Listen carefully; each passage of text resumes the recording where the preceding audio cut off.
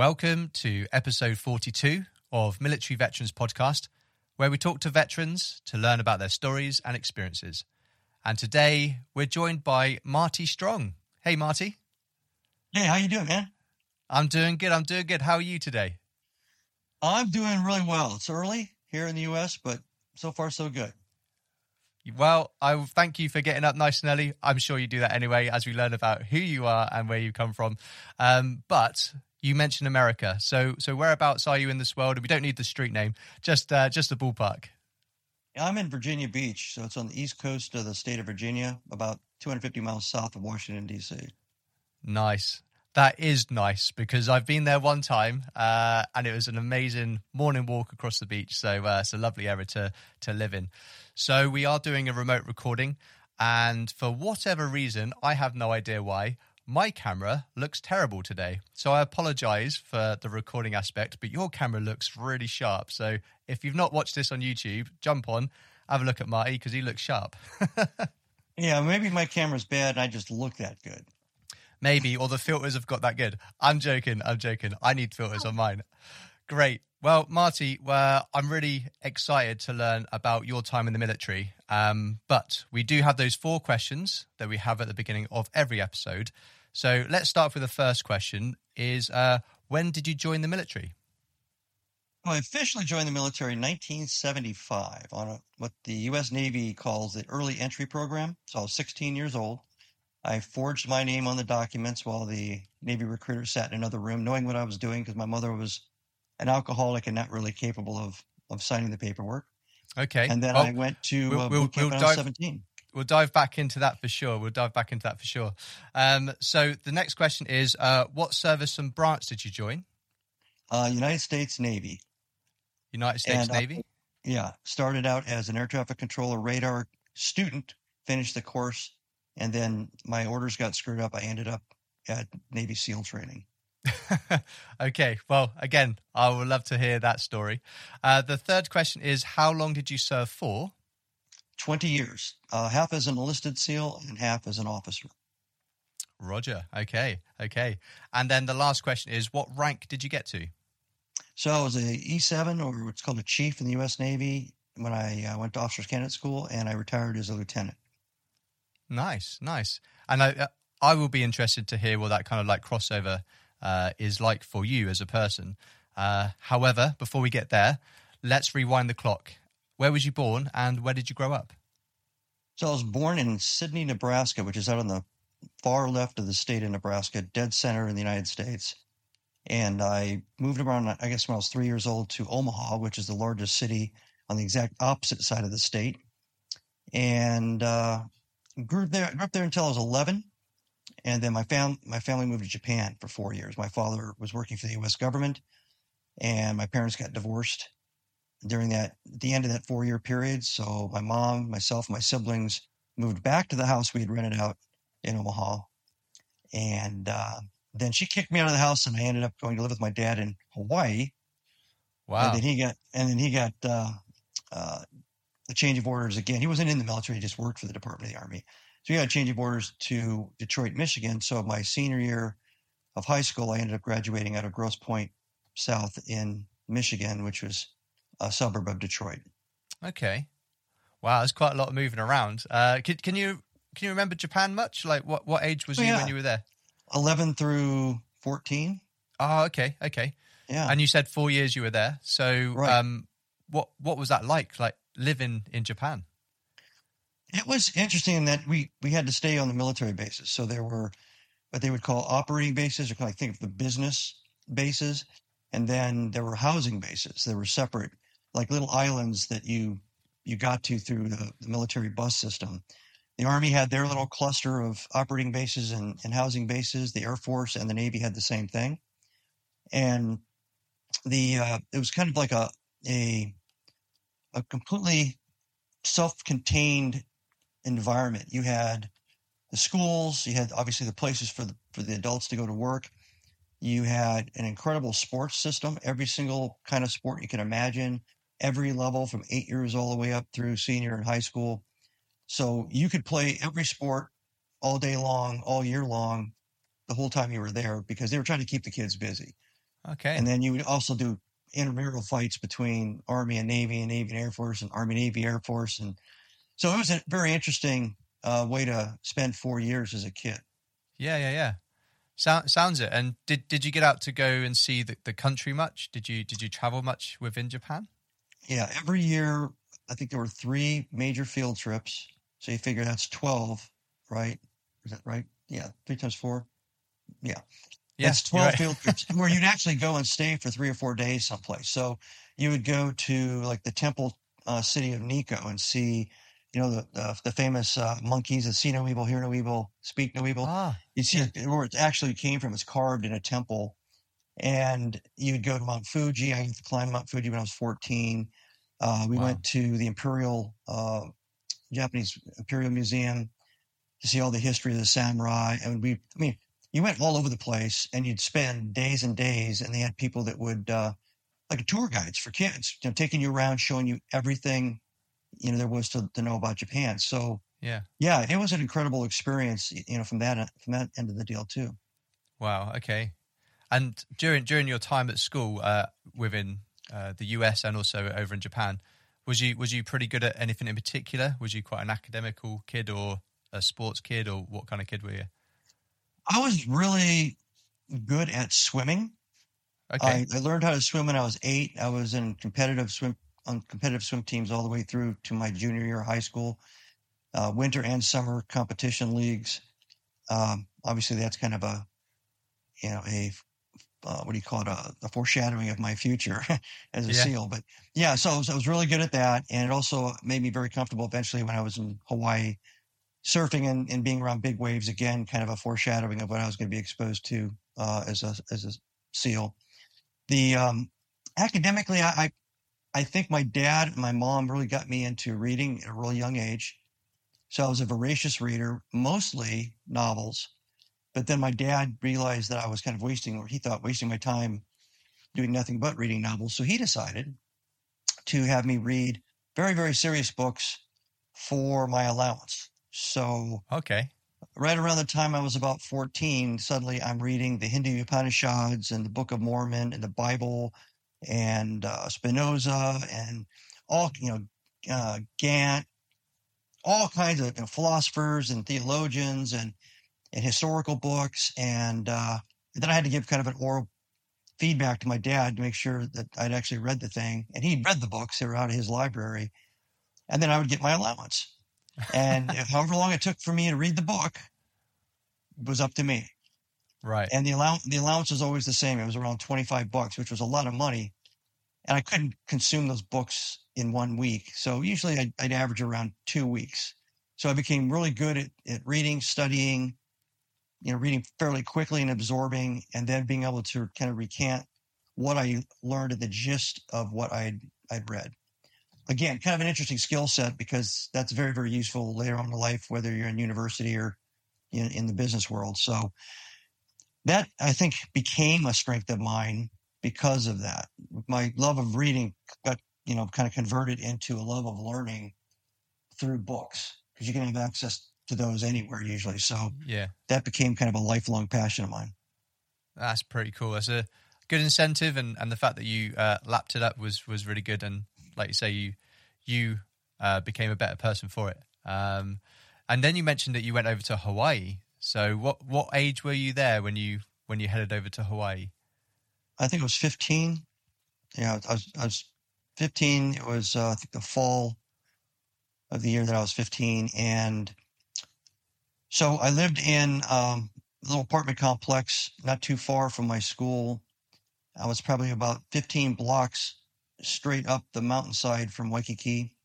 Ooh, And okay. so, you could come out and you could see Waikiki and Diamond Head off to the left and another extinct volcano that was on the edge of our neighborhood called the Punch Bowl, which has got the National Cemetery of the Pacific inside. It's a dormant volcano. And yeah, I mean, learned how to surf. Most people don't know this, but Diamond Head has a crater music festival in it every year. So that actually was used by the U.S. Army as an ammunition storage site. So there's tunnels on the inside bored into the ring. Diamond Head's actually, a big circle. On the side, it's Yeah. always that one profile, right? So you can get in through a tunnel, and then there's this massive open space with tunnels built in all the way around the internal ridge. So perfect venue for, putting up 4 or 5 different music band sites.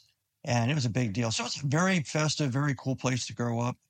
And to spend a couple years.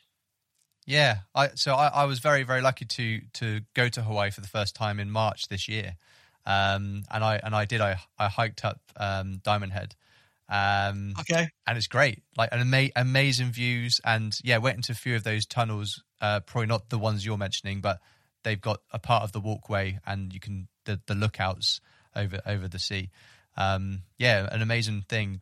But the fact that they do music there, I bet that's really cool to experience. So and some pretty good name bands back in those days too. So and so there was always something to do. There's a lot of physical things to do, like you said. There's hiking and walking and surfing and swimming. And I played sports again the whole time I was there. I played football, track, and basketball. And it was just kind of an extension of Hawaii in some ways. Of my life in Japan, Japan, over to lots Hawaii. and lots of extracurricular activity, a lot of access to sports and good things to do. That's really cool. And you mentioned about doing all those different things and different sports. And what got me is getting up at 6:30 in the morning, going down to the beach for a nice walk, and families are out. Like families are out walking their dog and doing stuff at 6:30 in the morning. And I think that's just great. And then people down at, is it Pipe? Oh, it's Pipe something where they do all the surfing.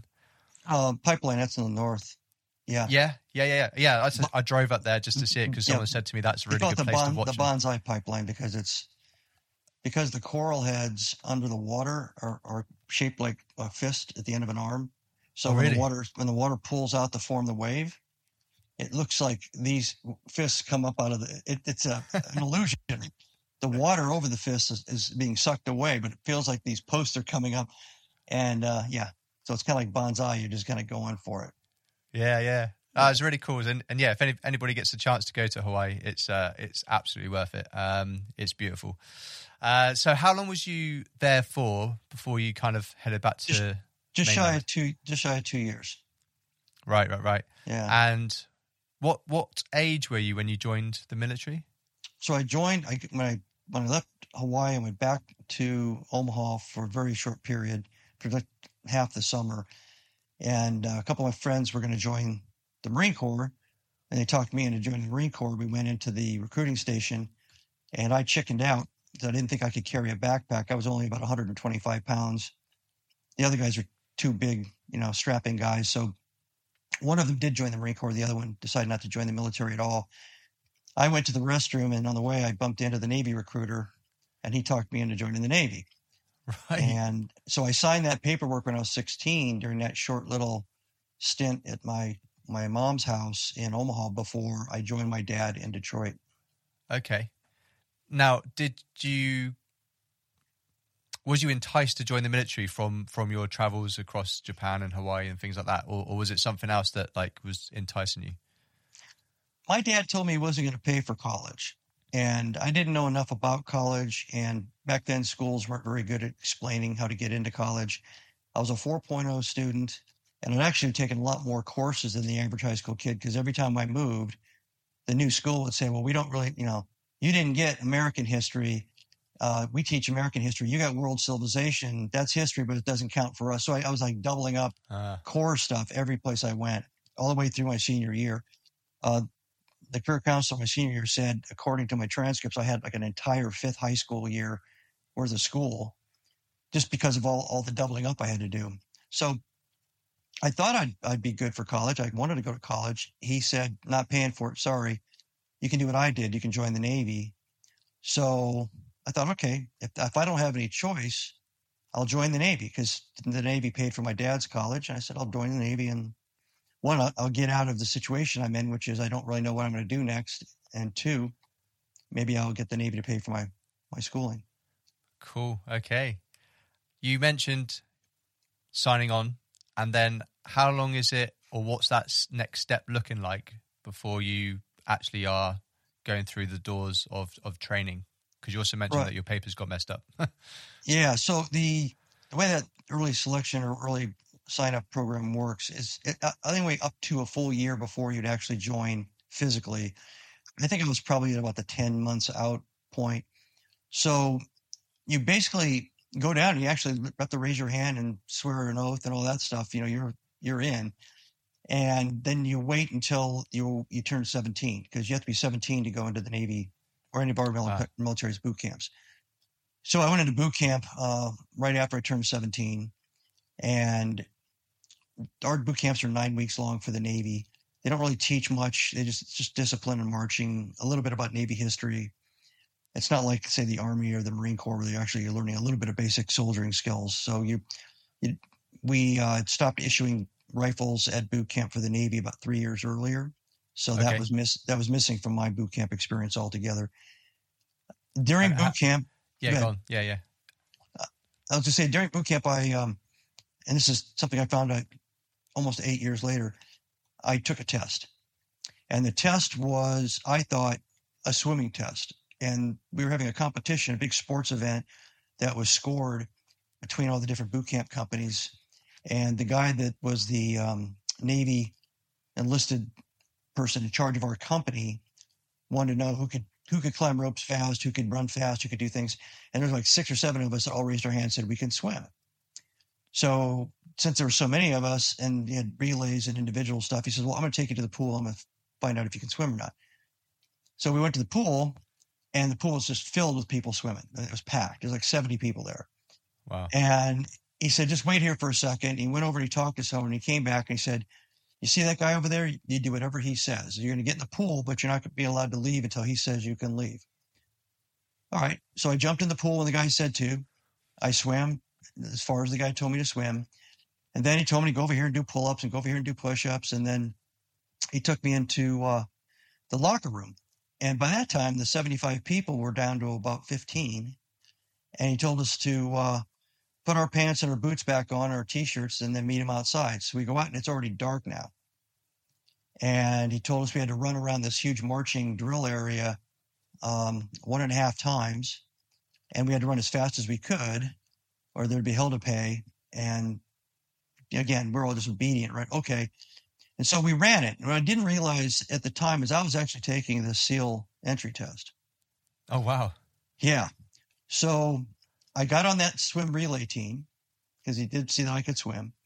And I left there and I went to the Air Traffic Control Radar School for about 16 weeks. I graduated number 1 in my class, and I got promoted, and I also got pickup orders. So they lay out all the ships that are available, and you get to pick which one you want to go to. So I picked the USS Albany, which was home ported in Italy, because I wanted to see the Mediterranean, the history of it and everything. And I happily went to pick up my orders and my tickets, and the guy read out my orders, and he said, report no later than 07:30 tomorrow morning to Underwater Demolition SEAL Training, Coronado, California. And then he yelled at me because I was still standing there, and there were 15 people behind me trying to get their orders and tickets. And yeah. And you're a bit like, what the hell? I meant to be going to Italy, right? Right. And I, at the time, I had a girlfriend back in Detroit, and I was going to take 2 weeks of leave in Detroit before I went to Italy. And I didn't know what UDT SEAL training stood for. Back then it was a very, very secret organization. There wasn't any books or movies or anything about it. So, why am I going to California? I never heard of Coronado, California. I didn't realize it was in San Diego, but I had never heard. So everything he said, I'm like, what are you talking about? Yeah. So I get to the before you talk about that, your Navy training, you mentioned it was 9 weeks long, right? The boot camp, yeah. Of boot camp. How did you find that? Now you went and did this extra training, but I'm guessing that wasn't like week 1. You surely did that a little bit later. Which one? The SEAL entry. Oh yeah. So the progression would be 9 weeks of boot camp, 16 weeks of air traffic control and radar school. Yeah. Then I went to SEAL training, which is 6 months long. Okay. So, but you that running around, the 75 of you in the pool. When was that? That wasn't at the beginning. That was in boot camp in the very beginning. At the beginning of boot camp. Right. Wow. Okay. Yeah. So did you? I had no memory of it. I had no idea. Yeah. So to you, it's just part of boot camp. Right. I just did what I was told. And I guess yeah. because at the end of the run, they told us to put our names and our social security numbers and stuff down on clipboards. And 2 of us were asked to do that. So 2 out of the however many, 13, 14 that did the run. And then they said, go back to your company. Okay. And quite frankly, until almost 8.5 years later, when I went back and I was a senior enlisted, and I was actually in charge of the first phase of SEAL training, which has Hell Week and the entries. I got to see my record, and then I saw that test form. I saw what my times were. I actually passed. I passed the run by 2 seconds. That's a pretty skinny margin to define your fate. Yeah. How did you find the rest of boot camp though? Because you, the first time you're being trained to be a military person in the Navy.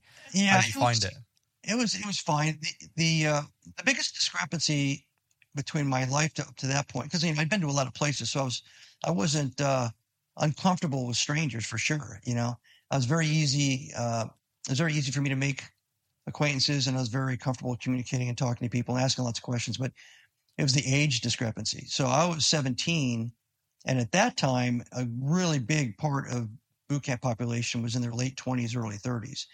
Right. So so it was. I don't know why. I don't know if it had something to do with the economy in the mid 70s or whatever. But there were lots and lots of older people, and there were a lot of people from different parts of the country I'd never been to. And back then, the culture hadn't been homogenized either nationally or like it is now globally. So there were distinct accents. I mean, if you were from Louisiana, you had a distinct accent from somebody who was from Mississippi, even though it was real close. Floridians had a different accent. Everybody had a different accent, and they had different slang and different, they called everything different things. The guys from Boston called soft drinks tonic, and out west we called it Coke, and someplace else they call it something else. So it was really weird. That was the hardest, and that's the hardest, but the strangest part was trying to figure out how to assimilate with maybe 15 different kinds of cultural backgrounds, and they were all having the same trouble. So you end up kind of clicking together with people that are kind of like you at first. Okay, yeah. But then the military experience is all about, you got to do things together. You got to go through the firefighting school and boot camp. There's a lot of things you're doing that you realize it doesn't matter what your differences are. You're all in this together, kind of thing. And you mentioned that you were doing a lot of sport when you were growing up. Yeah. And therefore you're probably, that helped you in boot camp. But how did you find things like the shooting aspect or that kind of drill or that so there wasn't area? We didn't have any shooting. No shooting. No, remember the rifles were taken out 3 years before I got there. Oh, okay. I thought that was just for like so the Navy, general purpose. The Navy, we had the rifle racks in the back of the barracks room still, but 3 years earlier they'd removed it. The Navy decided that sailors didn't need to know how to shoot. They changed their opinion after the USS Cole got hit in 2000. So now sailors know how to shoot. Okay. But they pick recruits to be leaders, and same thing as when I went through officers' candidate school. They pick the students to be leaders. So you're supposed to kind of lead and learn about leadership by leading this little, odd little structure that they have in boot camp. So there's a company commander who's a recruit, and there's an assistant company commander. So I was picked to be the assistant company commander. And then there's a company, there's squads, and each squad has a leader and all that. And that was really weird because I'd never been in charge of anything. Suddenly I've got, 90 guys that I'm telling them to show up here, show up there, make sure you have this equipment. That was probably, of all the things I remember about boot camp, that was probably the biggest challenge and something I'd never anticipated. But my first stint at trying to become a leader and to be judged as a leader and to have people engage with me and basically tell me to pound sand because they're not going to listen to a 17-year-old punk, regardless of what his title is. Yeah, but you got through that. Then you headed off, and there was a 16-week course for what in particular? Well, it's called Operations Specialist, but it covers air traffic control, meaning bringing in helicopters into the back of Navy ships, and radar operations, which is everything to do with surface radar, that's ships, and everything to do with air radar, which is all the planes, aircraft. You learn both aspects of it. You learn how to work in a combat information center where all that information is being exchanged.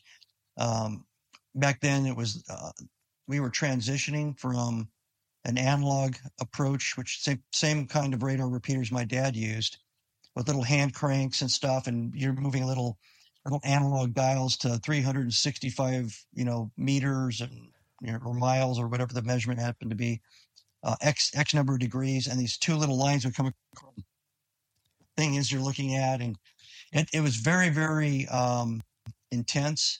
And then with us, what they did is they got us through the original 12-week course, and they added another 4 weeks because the Navy was converting to computers, all computers, to do what we just got trained to do, like the guys did in the Korean War.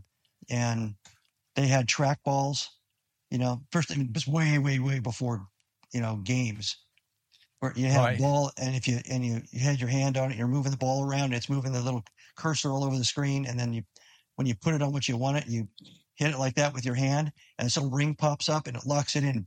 All this data shows up. Yeah, back then. So it was like Star Wars stuff for me. Yeah. Yeah.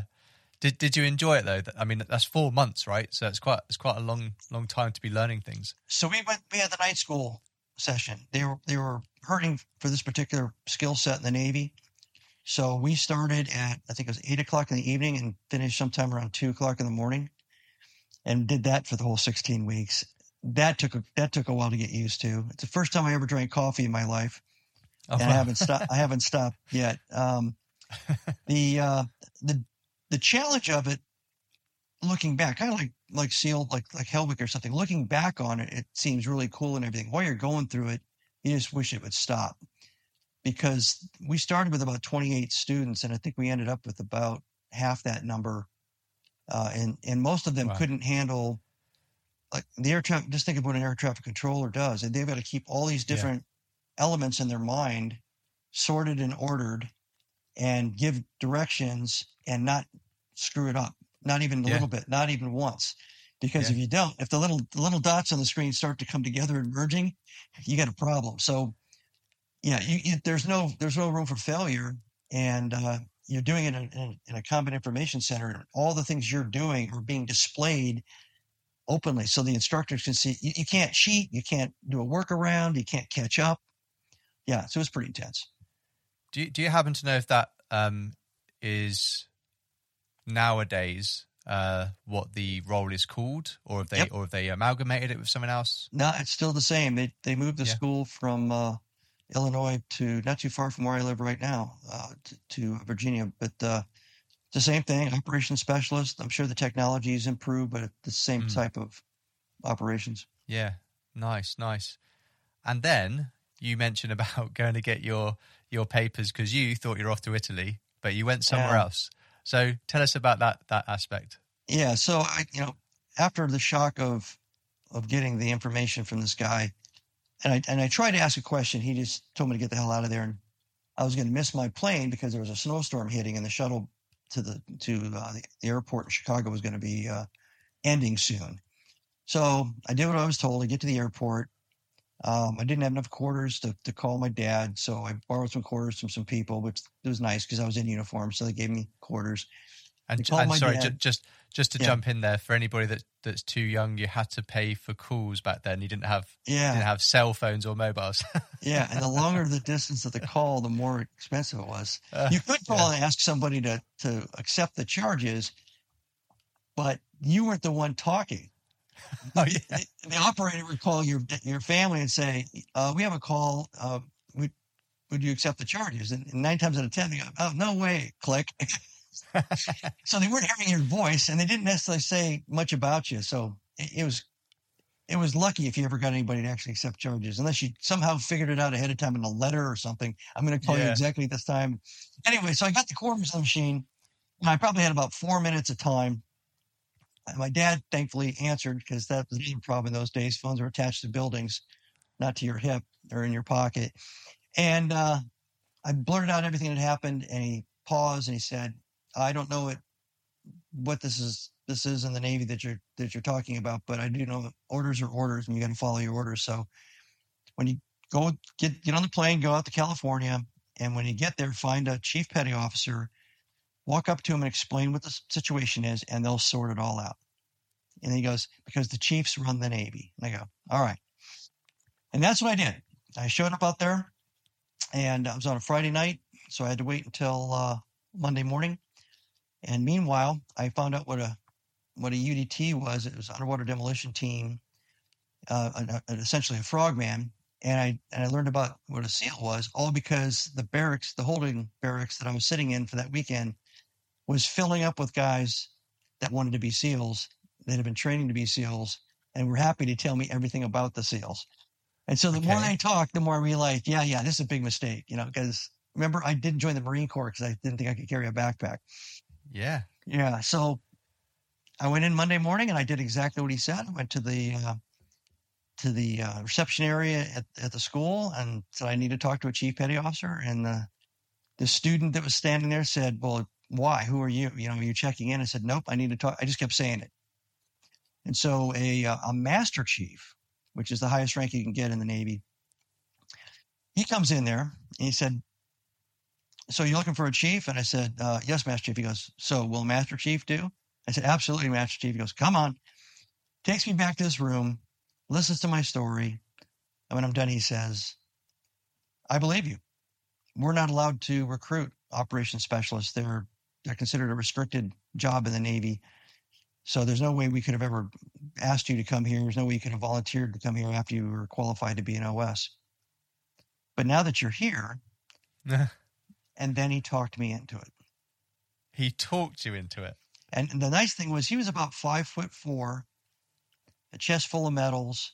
I'm in contact with him to this day. We reconnected on Facebook about 3 years ago. And I told him the story. I wrote it out for him and told him, because he didn't, of course, he's not going to remember this.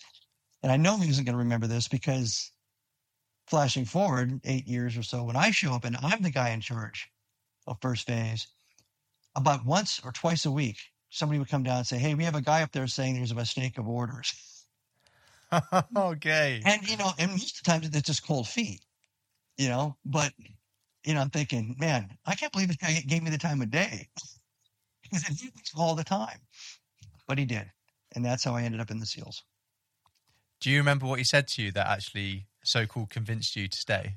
In the parts I can remember, he asked me if I played sports, and I said yes. And he said, "What did you play?" And I told him. And he said, "So when you were in football, did the coaches yell?" I said, "Well, yeah." "Why did they yell at you?" "Well, if we weren't running fast enough or doing the play the right way." And he goes, "Well, the instructors here are a lot like that. They're just trying to make you better. They're just trying to get everybody to work together. They want you to win. They might seem harsh, but like the coaches in your football team, they just want to see everybody do better." Then I said, "Okay." He goes, "Are you comfortable around water?" And I said, "Well, yeah." "Do you know how to swim?" And so I told him, "Yeah, I was a competitive AAU swimmer, blah, blah, blah." And he goes, "Really?" And he goes, "Have you been near the ocean?" "Yeah, I surfed in Hawaii." And he goes, "Really? Okay, so you'll have no problem here." And eventually he made it sound like it was a country club sports association. And then if anybody yelled at me, it's because they really wanted me to be an Olympian. Oh, brilliant. And again, remember, I'm this time I'm just turning 18. Like, I'm still kind of obeying, what people tell me to do. And for a Master Chief to say, "Yeah, no sweat," then it's a volunteer organization. You can volunteer out of the SEAL course anytime. You can volunteer out of any SEAL training, intermediate training at any time. You can be in the teams for 10 years and say, "I'm done." There's no coercion. You can quit any moment. And I said, "Okay." And he goes, "You know what? And if you do decide this isn't for you and you want to move along, you're an OS and they're going to put you on that ship anyway." I go, "Okay." Right. So you mentioned, just say the name again, because I don't know everything about the SEALs. As far as I'm aware, you go on BUDS. Is that what it is now, and it used to be called different, or? No, it's always been that. It stands for Basic Underwater Demolition, and then there's a slash, and then S for SEAL training. Right. Okay. And that's what you were there to do. Is that right? And that's what I ended up, entering there for a 6 month. Okay. 6 month. But camp. You called it something different though, didn't you? Well, they sent underwater demolition / SEAL training on my orders, but the school's Right. called Basic Underwater Demolition SEAL Training. Roger. Yeah, Okay. or BUDS for short. Buds for sure. So 6 months there. What can you share? What can you remember? Just in case others are thinking of going down the SEAL route themselves. We'll be right back. Did you know that you can change what you taste by what you hear? How can you use sound to make a deeper connection with your clients? Can we be healed with sound? Sound influences people in their buying decisions and their daily lives. In the podcast Audio Branding, I explore all of this, both with my own observations as a voice actor of over 15 years and by interviewing knowledgeable professionals in the field of advertising, marketing, music, and science. To have a listen for yourself, visit audiobrandingpodcast.com.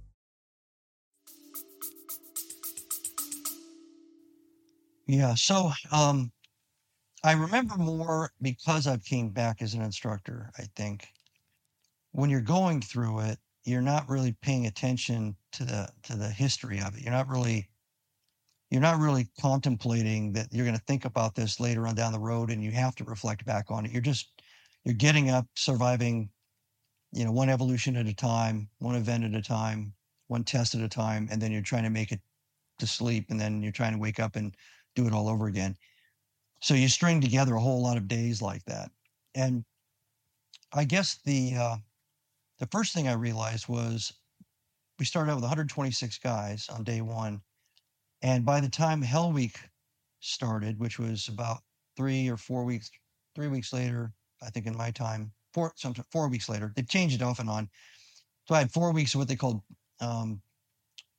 preparatory training or pre-training, and then Hell Week started, and that was a whole week, the 5th week in my time. So in that 4 weeks, we lost half the class. So we were down to 60 people. And that was an interesting experience because I'd never been exposed to anything like that. The attrition, the human attrition. It must have been what it was like for people like hitting the beaches in World War II with all their buddies that they trained with.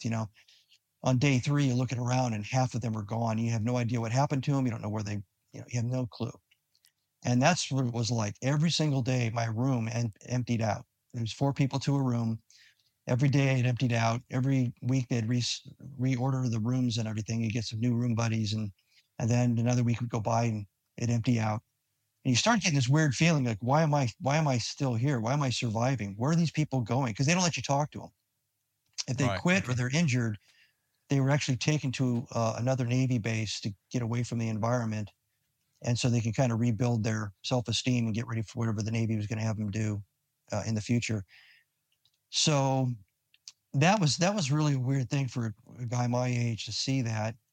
The other thing I realized is that when things get difficult, things go sideways in life, there are people that suck it up and smile, and there are people that get buried by the event and get depressed and turn to despair. And you can physically see the difference. You can see it in their eyes.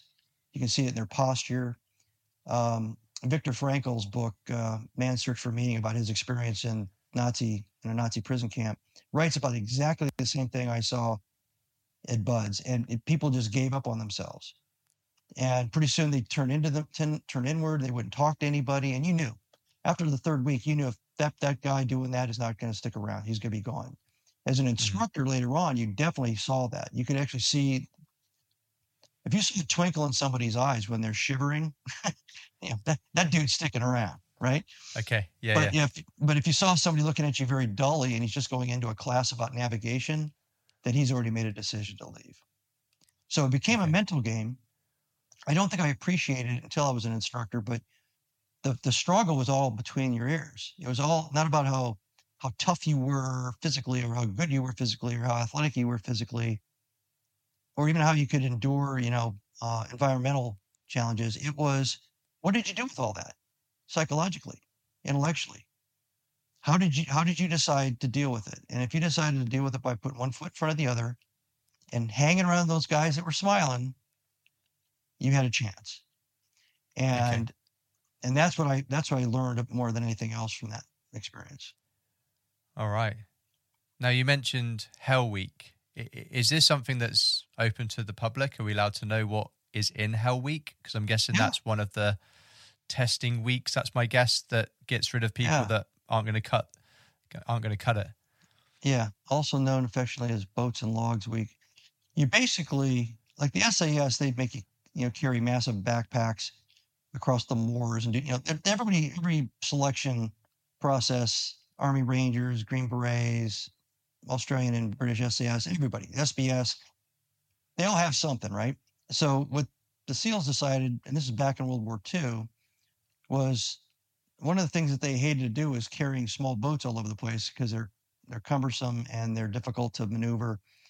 And so from the very beginning, they decided to take these little dinghies and make them a part of the stress factor. So in Hell Week, you've already been trained how to inflate these things, deflate these things, paddle them through the surf, flip them over to drain them of water, flip them back over, get back in. You've been trained on how to land on rocks and pull them up off the rocks safely, and all that, and your physical training and your swimming and your ability to run long distances all comes to play in 5 days of pretty much 95% being awake. So you're sleep deprived for the whole period. You get to eat all you want, by the way. If you didn't do that, then they would just flop over on the third day. But you're in a constant state of motion. So you are either walking, running, swimming, carrying a boat on your head, or carrying a log someplace from point A to point B nonstop for 5 days. It's not about, and you're doing it at night, you're doing it in whatever the weather conditions are, and you're immersed in the ocean a lot. So you're losing body heat, you're burning calories like crazy. And the whole point of the exercise is to let that process in that environment get you to a point where you make that final decision in your head. That's it. If you win the fight with the voices in your head, and usually it's by Tuesday night or Wednesday morning of Hell Week, you're never going to quit again. That's because you will have come to a point where you realize, I'm not capable of quitting, and I can pretty much handle anything. And at that point, we finish out the last 2 days of Hell Week, but it's very, very choreographed, and people are watching everything because your ability to make good decisions is rapidly declining because of your fatigue and your mental state. And so you're still shuffling and staying in sync with the events and all that, but you could actually do physical damage if you just kept pushing them the last 2 days just to push them. Because we all know, because we've all been there, they pretty much have decided. I don't think in the time I was there as an instructor, I don't think I ever saw anybody quit after the sun came up on Wednesday morning. Yeah, okay. And you mentioned that you were there for 6 months, but this Hell Week is only after the first month. So what's the final months looking like? So it's changed over time. And when I went through, you had beach reconnaissance and offshore reconnaissance in preparation for landing. So basically swimming around off the beach, looking for obstacles to landing craft and things. The old World War II mission of the original Frogmen. That's what you trained to after Hell Week. And then you went into the next phase, which when I went through was the diving phase. So you go through basic air scuba. There's a couple of really tough tests in there that there is attrition. It's not because people quit. It's because people freak out under the stress of doing things underwater. And every class loses 2 or 3 at the most in those series of tests. It's called pool competency, but it's because we know down the road you're going to be, in a dark, peat-filled harbor someplace in Europe, trying to find the bottom of a ship, and you're going to have guys next to you and guns hanging off you and everything, and you can get entangled and you can panic. At any moment you can panic, and most of the time you will get confused and entangled, and you got to stop and think through the entire thing and slowly undo the knot, be patient, and be poised. So what they do in that pool, in that nice clean pool in the California sun, is nothing. compared to what is going to happen. So that's what you do in the early part. Once you get your scuba quals, then they start shifting into more advanced underwater breathing apparatuses, a pure oxygen apparatus, and then there's a mixed gas apparatus. Those are more introductory sessions of training. They teach you how to attack ships, at least on paper. How you use underwater navigation as swim pairs to go and find a ship and then place a charge on that ship and then get away from that ship through underwater navigation. And then you're done with that phase. Meanwhile, all the running and swimming and the obstacle courses, and that's all happening. The physical conditioning still going on through that whole second phase. You're just not being punished like a Hell Week type thing. Okay. And then you go into the last phase, which for me was land warfare, weapons, and demolitions. And was there a great feeling of relief, or you've accomplished this, or what at the end for yourself once you got through and achieved and became a SEAL? My biggest relief was when the last four or 5 weeks of the last 9 weeks, we go to an island off the coast of San Diego, San Clemente. And we train with a lot more heavy firepower weapons and demolitions and grenades and all that. And they don't have any long timed runs out there. I was the worst runner in my class. Right.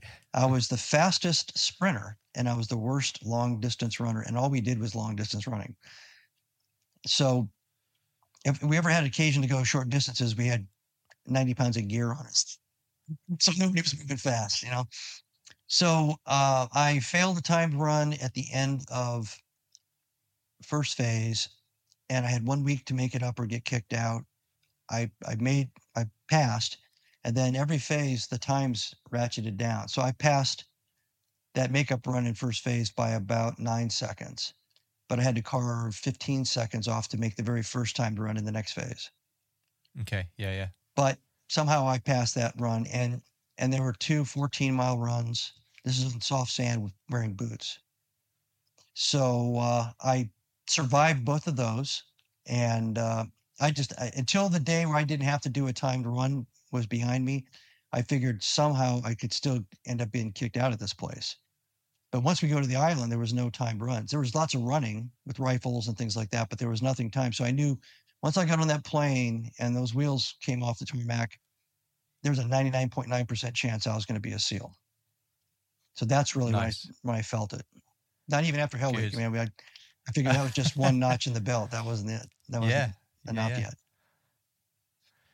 So once you complete the buds, do you know where you're going, or do you all go to a central location and then you go from there? What can you share from that area? Sure. So in those days, you went to Army Jump School at Fort Benning, same jump school that the Army went through. Right. Learned how to jump out of a plane. You got 5 jumps to get qualified, and you did a couple of day jumps, and then a day jump with full equipment, and then a night jump, and then a night jump with full equipment. And I want to say it was 3 weeks long. Yeah, it was 3 weeks long. But when you left BUD/S, when you graduated, they had handed you your orders, so you knew where you were going. And in those days, did you say? Yeah. So in those days, they only had 2 SEAL teams. They had SEAL Team 1 in California and SEAL Team 2 in Virginia Beach. And then they had a couple of underwater demolition teams that were doing the old World War II mission as their primary focus. SEAL Teams 1 and 2 were jungle fighting. They were Vietnam era, focused kind of jungle fighters. I think a couple classes before me was the first time they started sending guys straight from BUD/S right to a SEAL team. It used to be you had to go to an EDT team, do 2 years, and then request to go to the SEAL team and all this other stuff. But they were running out of fresh bodies in both the SEAL teams, and the guys had been pretty shot up in 10 years of wartime, so they needed to get some fresh blood in there. So I went to jump school, 3 weeks of learning how to jump out of an airplane. Then I reported to How SEAL. was that? That wasn't bad. First time I ever saw an adult cry from fear. That was interesting. That's a chain reaction. You get a whole bunch of people lined up to a side exit and a cargo plane. And even if it's daytime outside, you can't see anything because there's so many people. I'm 5'9". If everybody lined up in front of you waiting to go out with their helmets on and everything, and then you start hearing people crying. I'm like, wow, there's some people really worried about this. And I wasn't worried until I heard somebody start crying. It's kind of like the anybody that's ever been in an aircraft in the military knows the effect of one guy puking. It's like it just starts a chain reaction, and that's how it was. Everybody starts freaking out, and I'm like, why is everybody scared? These were grown men. They're all older than me, right? And then all of a sudden you're moving, and then you start to see a little bit of light, and then you turn. It's like if you're stuck out of the plane, it's over, and you're under the canopy, and you're like, oh, okay, this is so bad. So yeah, the problem with that. I went on to have at least 250 static line jumps, where you have a line pulling the parachute for you, and about 750 skydives. So wow. I really liked jumping. I enjoyed it. But yeah, so you got orders. You went to your first command. Probably a third of our class went to SEAL Team 1 or SEAL Team 2, and the others went to UDT teams. In 1983, they converted all of them to SEAL teams. So, okay. Yeah. So say again where you went to? SEAL Team 2, Virginia Beach. SEAL Team 2. Yeah. Virginia Beach. Okay. And how was it there? Because I'm guessing it's different, right? It's different from a boot camp. It's different from BUD/S. It's different because it's an actual unit. How was it when you got there? Yeah. So, you didn't have that much positional authority or self-esteem, even after getting through BUD/S, because everybody there, all the instructors told you you're nothing. You're not a SEAL yet and all that. But when you showed up at a SEAL team, you were, a fucking new guy, an FNG. That was the label. One guy told me you were fully qualified and only qualified to empty the trash can, or the shit cans, what they call it. And that's what we're going to have you do for a while. That was it. They were all, we had maybe 16 or 17 guys that weren't Vietnam vets. We had Navy Cross. Everybody was all heavily decorated warriors, all shot up, chunks of body parts missing. Very humbling, because I knew enough about history to understand what that all meant. But they were a different generation, and they were older than me by, in most cases, about 10 years, and in some cases even older than that. So there was a generational disconnect, and they were all heavy drinkers and heavy smokers, and it was a whole different kind of world, a whole different kind of culture for somebody stepping in there. Not just for me, but for any of us new guys that were walking in there. Okay. So we wanted to assimilate, and assimilation isn't a social thing in that kind of a unit. So you go through a 4-month intermediary course. They still have it. It's just right after BUD/S, and it's in Coronado, but it's been there ever since I went through. Different names, et cetera, but the same thing. They basically train you in the intermediate skills of warfare, because when you came out of BUD/S, you really didn't know that much. And the way that it was run at the time for SEAL Team 1 and SEAL Team 2 was you basically were running through the Vietnam pre-deployment training. Even though Vietnam was over, you were considered the Navy's jungle fighting unit, special ops jungle fighting unit, so you had to keep those skills up. So we were trained by all these 8-9 tour combat veteran SEAL superstars in how to fight the VC, or how to fight communist guerrillas, and how to do ambushes, and how to sneak around. And it was all very non-kinetic. It was, you're supposed to move like a ninja, do the job, and get out without anybody knowing you were there. But like a ninja, if somebody suddenly woke up and saw you, you had about 19 different ways to kill the person.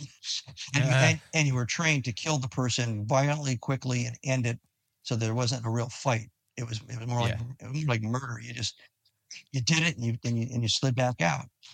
And that was the philosophy. It was definitely not today's, kick the door down, blow things up, slide down ropes on top of buildings and all that. It was very, very cerebral and very philosophically different, because the best thing for a SEAL in Vietnam was to say that they were on missions and they never got caught. The worst things for most of the SEALs in Vietnam, a lot of the guys that trained us, they point to their rewards and say, this is indication of a fuck up. If I've got a valor award and I'm a SEAL, it means I fucked up. My team fucked up. We got caught. Right. We stumbled into something we shouldn't have stumbled into. We didn't break contact fast enough. So if you see guys walking around with these on there, they know the stories, and the stories aren't good stories. 99% of the stories are we screwed things up. So, again, kind of a reversal of the more valorous approach, say, by light infantry and elite infantry, which is, you're sent in there to, smack heads and cause chaos and defeat the enemy and all that. And getting shot at is a part of the deal. They didn't see it that way. Okay. Now, just for timeline, knowing where you are, what age are you at the point of you going to SEAL Team 2, and roughly what year is that you get there? Early 77, like January 77, and I'm 18 and a half. Okay. So still very young. I think I broke 130 pounds soaking wet right about the time I showed up at SEAL Team 2. And then how long was you there at SEAL Team 2? Because you mentioned about going back as a training instructor, but was you at SEAL Team 2 for that whole time before you went back? Or yeah, I was there for 8 years, and made I think 5 deployments overseas. They're usually 6-month deployments, working with our allied counterparts. So, special operators, and I spent a lot of time in Poole. I spent a lot of time in England in general, working with the Danish commandos, the Norwegian commandos, the German commandos, the French Commando Hubert, the Italians, the Spanish, you name it. We worked with everybody. And you'd go and you'd work for a month, usually in each country. And SEAL Team 2's orientation at that time was northern, kind of the NATO environment. So, at the end of that 8-year period, I made chief, and I showed up for a 2-year tour as an instructor back in California at the schoolhouse to be the senior enlisted guide in charge of that first phase of BUDS training. Interesting. Now, during that 8-year before you head off back to BUDS, are you able to share anything in particular that stood out, like a mission, not in real detail, but just an overview of something that you've done that stood out? There was a lot of Cold War type of activity that was going on that I can't really talk about, but it was, think about that philosophy I was talking about before. SEALs were always on standby for a hot war, but they were being used all over the place for strategic reconnaissance, strategic surveillance. Everybody was. All of our counterparts in NATO were doing the same thing. We were being trained in skills that had nothing to do with guns, so that we could, we were going to lock picking schools, all kinds of crazy stuff, so that we could go out and do what we had to do in a non-hot firing war. And there were a couple times we got stood up for kind of a shoot 'em up, but none of them ever came to fruition. The very last one was Grenada. It was just before I left, and we were all ready to go down there and everything, but the Grenadians and the Cubans gave up faster than we could get down there. So the big wave of SEALs didn't get engaged. So that's it in a nutshell. Okay. And how does promotion work in the SEAL team? Is it after a period of time, or do you have to go off and do certain courses, or have completed a certain amount of things before you get looked at? Yeah, so it's pretty much the same as it was when I first joined. You are put into what they call a rate in the Navy. It's a military occupational specialty in the Army, MOS, and it's what you are. So I was a radar operator, right? I was a OS operations specialist. So for me to promote, I had 2 things. One, I had to do a minimum time service, and then I had to take a test. And the test was my peer group. So everybody taking that ranked test in the entire United States Navy was competing. And every year, the number of openings for that rank fluctuated. So if there's a year where they only had a need for 2, the top 2 people testing out would get it, and everybody else would just, have to wait. And the SEALs didn't operate and work in the rates that the Navy had. I never operated radar trying to land a helicopter when I was a SEAL team too. And a lot of the stuff that was related to my specialty was all classified. And we weren't allowed to hold that particular stuff. I'd have to go to a ship, go into a safe or a big, contained room and study in there if I wanted to prepare for the test, which is pretty difficult since I'm on the road running around learning how to do other things. Yeah. There were a couple of jobs SEALs had, like being a medic, that were aligned. There were some jobs that were close enough, like mechanically related or communications related jobs, because we were using all kinds of radios and stuff, so we were communicating all the time. But just because you were a communicator in SEAL teams doesn't mean it aligned with what your official Navy job was. Your official Navy job might have been cook, but now you're an advanced communication specialist in a SEAL platoon. So what we all did to cope with that is we all tried to figure out what's the simplest possible test we could pass that the Navy has, where we don't have to be on a ship actually practicing it. Because it was unfair that we had to compete, because it didn't make any sense.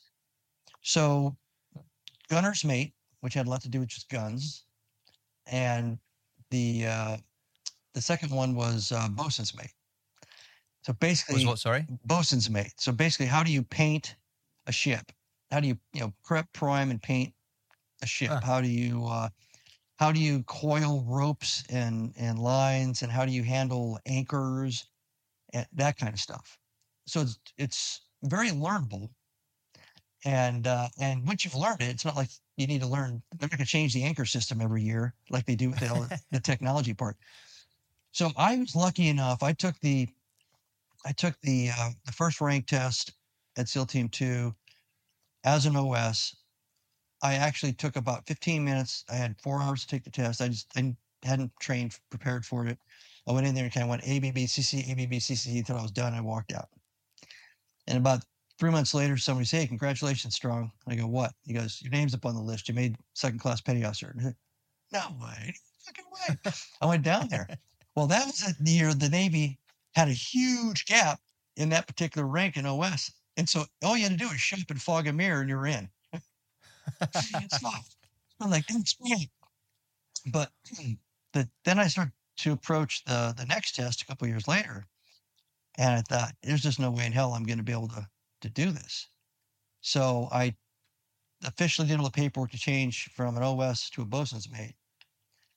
And I studied the bosun's mate test. I went in there and I spent all of the 4 hours, and I passed and I got promoted. And then a couple of years later, I'd do the same thing when I made chief, and I passed that test. So nowadays, I guess back in about 2005-ish, the SEAL community did away with that and created a special operations rank structure.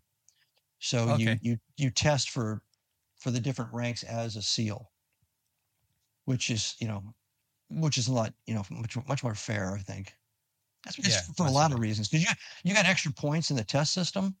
So if you were a SEAL, you're getting awards all the time, and those awards counted. So you're up against these guys in the fleet that, might go 10 years before they get some kind of, personal award, and you're walking around with 9 of them.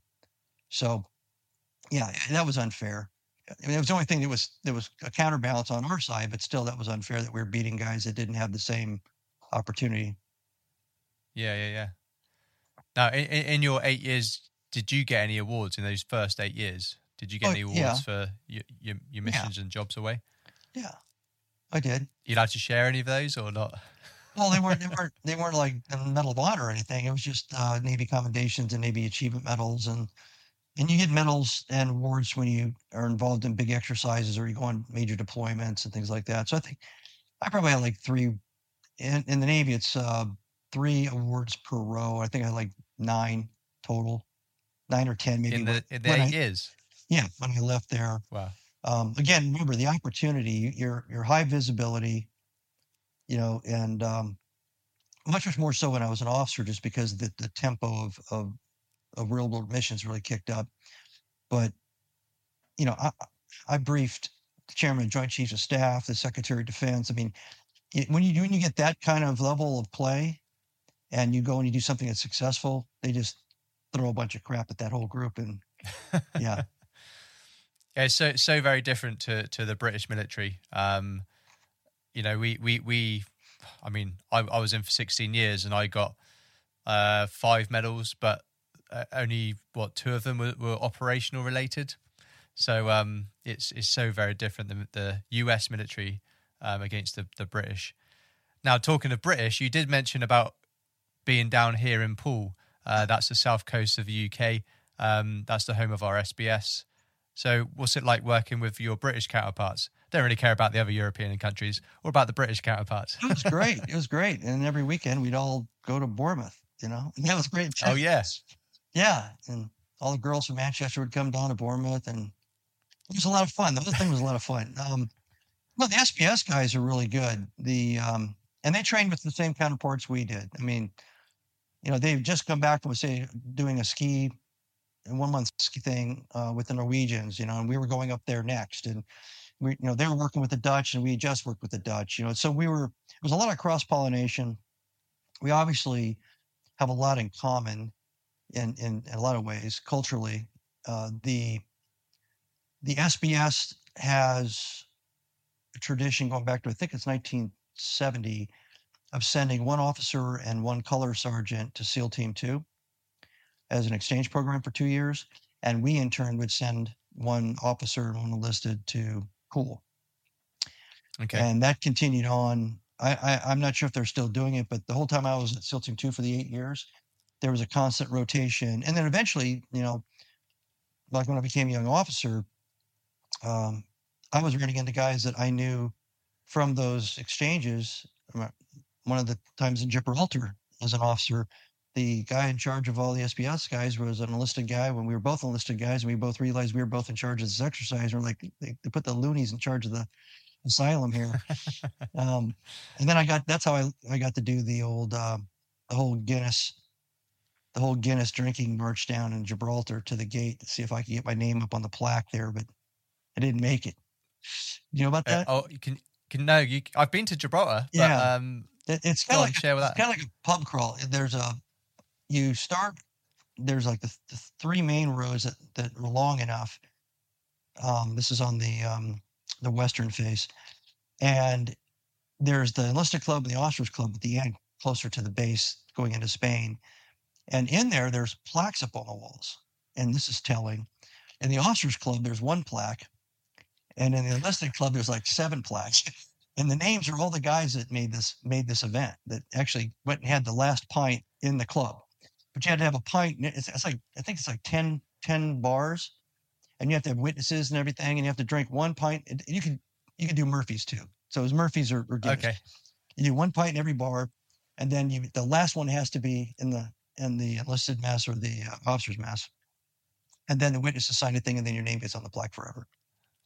Nice. Yeah. And you did that? I got to about the 6th bar. Oh, that was it. Okay. I mean, just the volume of fluid being put into your body, it's just. But I did become a fan of Guinness and Murphy's Irish Stout. I still drink both of them. So. Yeah. They're very thick, aren't they? It's like having a meal. And then I got to run the tunnels of Gibraltar. There's all kinds of crazy stuff. Yeah. With the SBS. No, it's cool. With the SBS, yeah. Yeah. Yeah, that's cool. Yeah, I was in Gibraltar. I wasn't there with the military in the sense of doing tasks or anything. But I did when I was in. I was a scuba diving instructor. So I took a team out. I didn't take them out. I was part of the team that went out, and we were running lots of different dives. But at that time, I was training for my Army divers course, and so we would use the rock to do some good training. Yeah. Run up to the top and see the monkeys and run back down. And the guy I was with, he was in the Royal Marines Reserves, I guess you call it. And he was taking me through my paces for sure, because he was way fitter than me. Just like you, I wasn't the best on land, but I was great in the water. So yeah, it's a great place to be. I've got a guy that has worked for me off and on. He's working for another company now, but he still has a bad back from that Gibraltar trip because we alternated with the SBS every morning. The SBS would take physical training one morning, and then we'd get it the next morning for 3 weeks. And man, it never went the other direction. It never got easier. It was, how do we one up those assholes tomorrow? Yeah.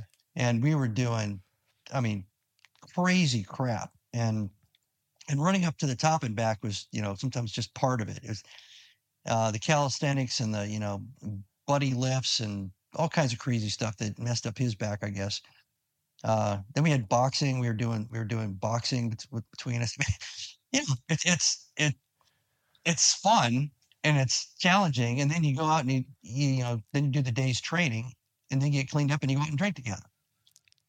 It's a lot. Yeah. It was a great way to, to have a career. Yeah.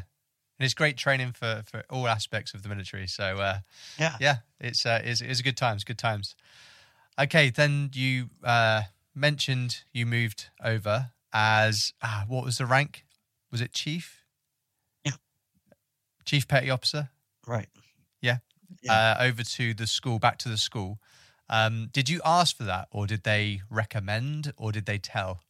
Well, in those days, you had to get selected to be an instructor. So I think they put out a request for names, and somebody in my command thought I would be. I've been in what we call the training cell off and on throughout the 8 years where I was teaching and training, and that we're not in an active unit. You kind of rotated. You go in for like 6 months, and then come back out and jump into a platoon that was gearing up. So I was selected, and then I was asked by whoever picked me, would you be willing to go out there? And I said, yeah, sure. So that's how I ended up out there. I didn't put in a request to go to San Diego. Yeah. And so I did that for 2 years, went to school at night, finished up my degree, because you have to have a degree to become an officer in our Navy. And I was actually up for senior chief, the second to highest rank, when I got accepted to Officers Canada School. So right. So whilst you're at the school, how did you find that? Because like you said, you remember more of it now because you went back to oversee it, essentially, I guess. Or was you heavily involved with the actual training, or was it more about the planning process? How was it from your side? Well, it's all choreographed. It's all line diagrammed. It's all planned like it's planned like a movie. It's every single day is storyboarded out. It's timed out. It's the resources, the safety aspect of it, the medical aspect of it, the communications aspect of it. I didn't realize that. I mean, my very first day walking into the office, to my horror, they were briefing in great detail for the 14-mile run. I showed up on the day of the 14-mile run. They'd moved it into first phase, I guess, over the ensuing 8 years. And I'm like, oh God, I got to run in the soft sand on a 14-mile run. And I was just terrified. I said, I'm going to look like an idiot. I'm going to end up quitting. Chief Strong's going to fall behind. And then I'm going to get punished, and I'd end up in the goon squad with all the other guys that fell behind. But what I learned was that even when I was a student, there were these complicated machinations to make everything choreographed and to set up the psychology of every event. And then they were briefed just like a complicated special ops mission. So, I mean, I went up to one of the guys and I said, what's going on? He says, the 14-mile run. And I said, oh, why is it so?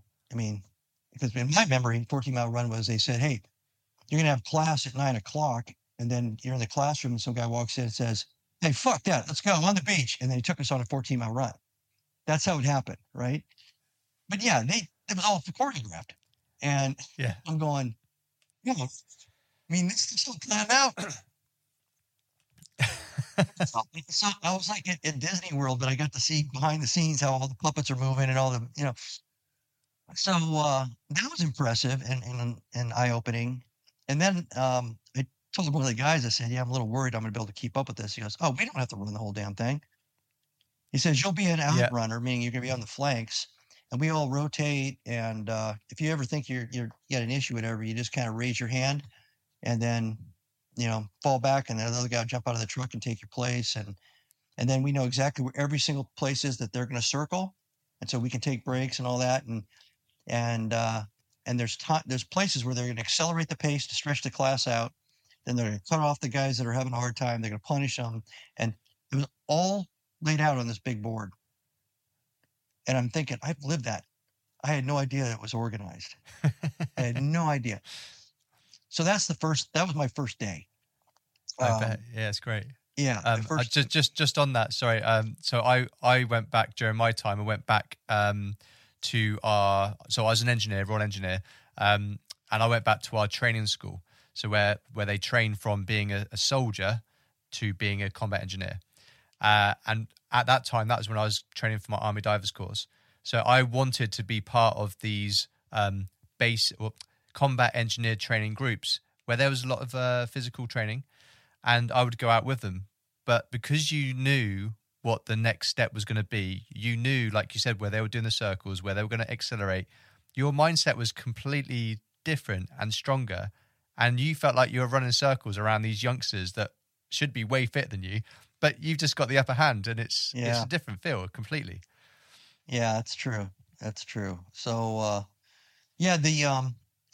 so since I was the second in command of that phase, working for a lieutenant, our job was, we had some administrative functions. The lieutenant had mostly administrative paperwork functions because you're going from classes that are 100 plus down to nothing. So you're processing a lot of people out, essentially. Right. You are running Navy curriculum, so you're actually teaching classes and courses, and there are people that are coming in and spot checking and observing that. And I was responsible for making sure all the instructors were qualified and stayed qualified in all these classes. Again, something I never had any perception was even a requirement. And if there were going to be any changes to the courses, we had to do the administration to get approvals for the changes to the way the courses would be run, the curriculum, the events, and all that, especially any physical events, because everything had been tested and developed over time, and there's a lot of wisdom baked in. And you didn't want somebody just to come along and just say, let's make it this or make it that, because you change one little part of the experiment and it turns into a whole different outcome. So, for example, if you didn't make people carry boats on their heads at Bud's course, in 10 years, every SEAL would be 3 to 4 inches taller than prior generations. Because carrying those boats hurts tall guys more than it hurts short guys. And this is something that they learned over time. So yeah, it's just little tiny tweaks can make big changes. So you have to be careful what you're doing. And there's a chain of people that have to approve almost anything that you try to adjust. You have very little latitude. Everything's controlled. So the other part of that experience, besides going to college at night, was the whole mental game and realizing how much mental game was choreographed and contrived, and watching the reactions of the students. So now you're seeing the cause and effect. You were always on the other side of it, but now you get to see, if I do this, they do this. If I do this, they do that. If I do this, half the class does this, but the other half of the class does that. And you're seeing all the things I mentioned earlier about the look in their eyes and the way they act and their physical demeanor and their posture, and do the officers step up and lead, or do they crawl into their own little psychological fetal position and hope it all goes away? And it's unfair because they're people too, and just because they're officers, they haven't been prepared for this particular thing, but they are being asked to step up. And that's what I also realized. I call it the officer bubble or the leader bubble. And maybe you've experienced this. If you give somebody leadership in a difficult situation, they tend to get through the difficult situation better than everybody else because they are focusing on everybody else. They have far less time to focus on their own little owies and their own little concerns and their own frustrations or fears, because they've got to get a head count. They've got to get a group of people from point A to point B. I didn't really understand this until we ran out of some officers and we started just grabbing enlisted guys and putting them in charge of different groups. Right. And all of a sudden they were acting the same way. So it wasn't about rank. It was about you're in charge. You're the father figure. Now you're worried about your little ducklings, whatever. You're not concerned about yourself so much. And the attrition for officers has always been very, very low. And I don't think, if I'm that observation in those 2 years, and personal observation as a student, I don't think it was because they were officers or because they had a college degree. I think it was because they had a reason to focus on something outside of their own misery. Okay. So, It's good, good viewpoint, I suppose, of that. Now, you mentioned about going over to being an officer yourself. yeah.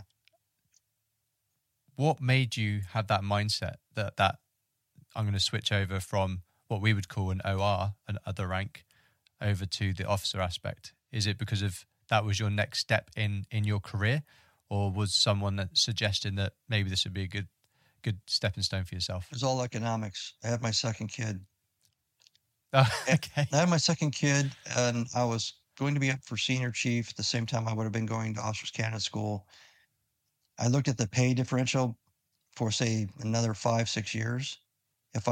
Even if I made it to master chief, the difference between master chief and if I'd gone to the officer track started getting to be wider and wider economically.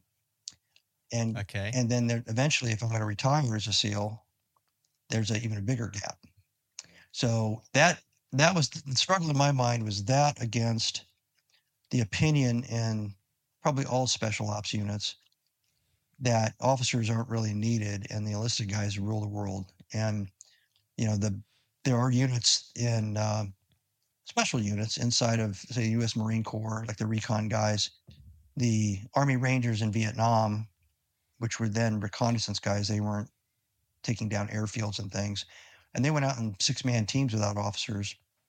There is a tradition of that. And in the SEAL teams, the officers went along, but the officers had to do everything that enlisted guys had to do, and vice versa. And in combat, there were enlisted guys that ran missions, from time to time, and they didn't do any worse than the officers. So there was a different kind of appreciation of the enlisted experience and the depth of experience. And for me to get to the apex of that food chain and then say, nah, now I want to be an idiot brand new officer. To my peer group, it looked like suicide or stupidity or a combination of both. So I had a lot of that pressure, and anybody I mentioned it to, that's pretty much the feedback I got. Do you want to be king of the hills and master chief in a SEAL team, or do you want to be some low life ensign, or first lieutenant or something? And I didn't want that, but then I kept looking at, okay, how am I going to pay for these kids and all that? So that ultimately was what decided it for me, was the difference in pay. Okay. And you mentioned about completing a degree. Is that right? Yeah. Whilst you were there? Yeah. How did you find that alongside running, all the different classes? Yeah, it sucked. We had one car. San Diego's very, very expensive, and we weren't getting paid a whole lot in those days. So I rode a 10-speed bike 13 miles in from south of where Coronado and the school was every morning. I came in early if I had anything to do with the physical training. Sometimes I led PT, calisthenics and all that stuff.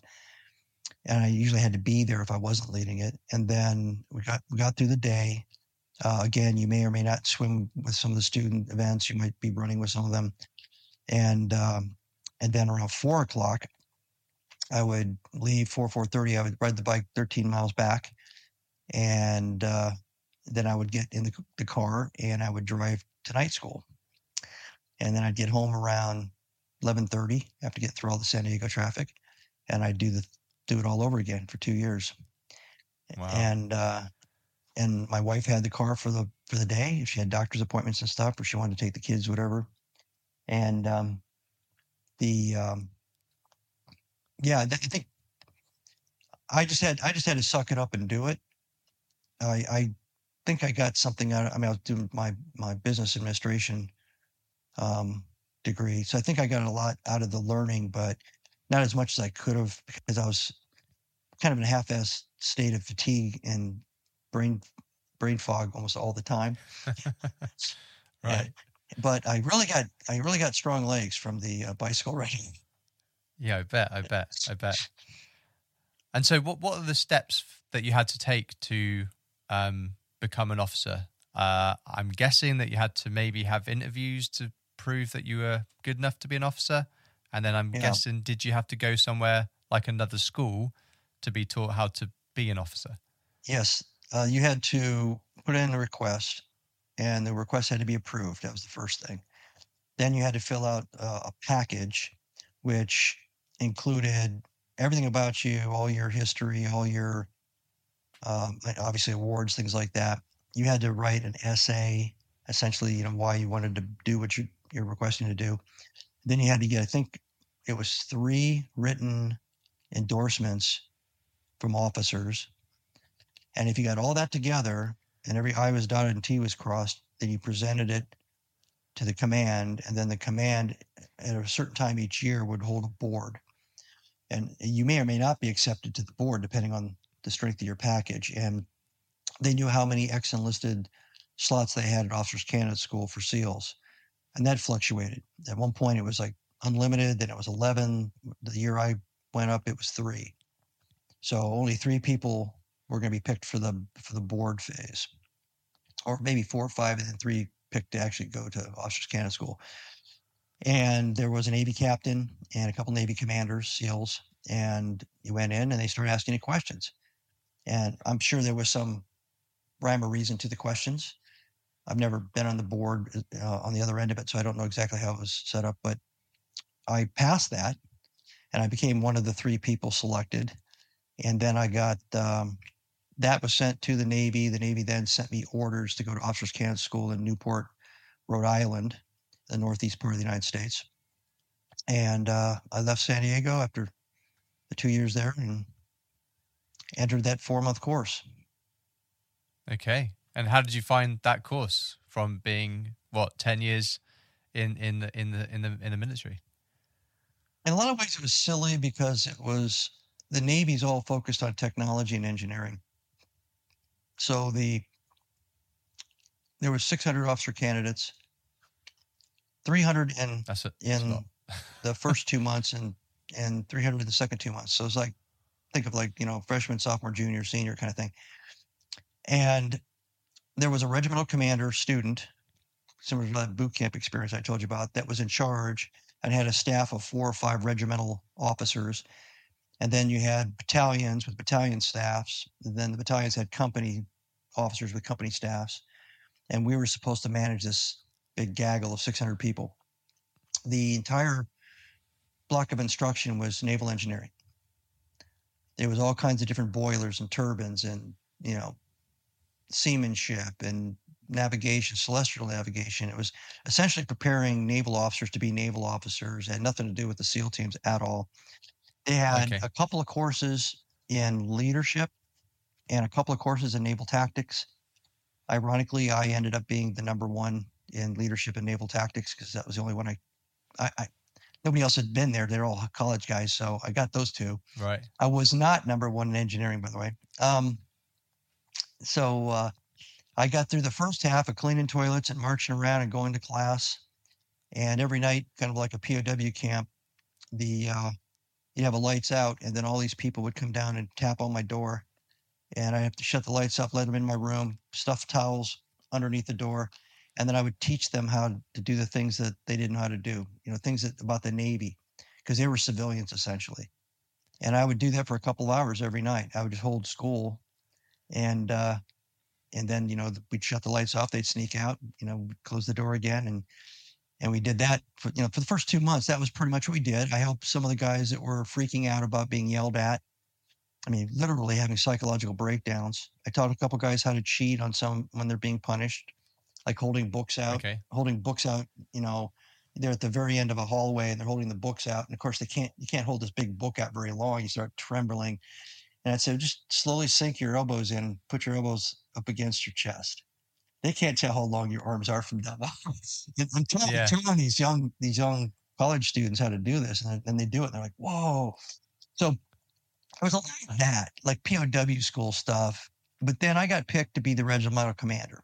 So I ended up being the regimental commander for my second 2 months, which moved me to a different part of the building. I had my own office. I had a really big room to sleep in and everything. And I had a staff. And now I was in charge of the administration of the 600 candidates, which was a lot more than you might think. You have 600 people. And any given day, you've got 25 to 30 people that got some kind of medical thing you've got to somehow administer to. You've got probably 20 or 30 discipline problems you got to figure out how to administer to. We had to march and practice marching all the time. And some of the leaders were not suited for leadership. And so there were leadership drama and things that were going on. We had a guy that tried to commit suicide on the 4th floor. So me and my regimental adjutant, who was for 4 years was a starting defensive end for Alabama football. It's like 6'4 and a half, 6'5", huge dude named Mike White. We went up to the 4th floor and this guy is sitting in the window, kind of crouched in there. He had enough. And so I was sitting there talking to him very calmly. And you can imagine, so I'm like 150 pounds, 5'9". Mike White's like 250 pounds. And so we're standing in there and I'm getting closer and closer as I'm talking to this guy. And every time he'd look out the window, I'd slide a little closer and I got him kind of calmed down. And after about 5 minutes of this, Mike goes, "This shit." Took 2 steps, grabbed the guy, threw him into the room and shut the window. So this thing happened with a guy that refused to jump off the tower pool. He was the nephew of a Navy 4-star admiral. So I get a call from the director of OCS and he says, "Hey, you're a SEAL. Can you think you can teach this guy to be comfortable? He has to jump off this 40-foot tower. It's a graduation requirement. It's about jumping off the side of a ship, right? In case of a fire or something, abandoned ship thing." So on Saturday morning, me and my adjutant go over there because we're going to go work out. And we go to the pool, this guy shows up and we start talking to him, and it takes him 10 minutes to go up the ladder leading up to the platform. So we get him up there. He's holding on to the bar and he goes, "I'm not going to do it. I'm not going to do it." And I'm talking to him, and Mike's standing up there. And after about 10 minutes trying to get him to edge his way to the edge of the platform, Mike looks at his watch, looks at me and said, we're not going to have much time to work out at this pace. He goes, "Fuck this shit." Grabs the guy, jumps him off the top of the platform. The guy goes, and he goes, "He jumped, right?" He jumped, went over to the phone, called the director and said, "He jumped." So, I still had to go through the classes. I'm still taking tests and all that. But, every Friday afternoon, I'm leading this big 600 person, 19th century exercise of marching all the battalions and everything with my swords and, and fife and drums and all that stuff into a drill hall with all these VIPs. Then we have to go through this whole ceremonial thing. We did it every Friday. And, and then eventually, I had a conversation with the director of OCS and I said, "You guys are teaching these guys to be leaders or anything. I mean, it's like fork and knife schools, and a little bit of engineering." And he goes, "Yeah, because 95% of these guys are going straight to the next level of engineering school. They're not, and it's going to be years before they're in charge of anybody. They're going to be in charge of looking at, gauges."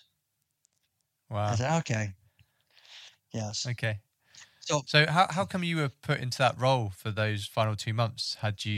Is it because of your experience prior to going there? Is that it was why? entirely that. The efficiency, effectiveness, leadership at the top, if it's not rock solid, the whole place turns into chaos. And they learned that over time.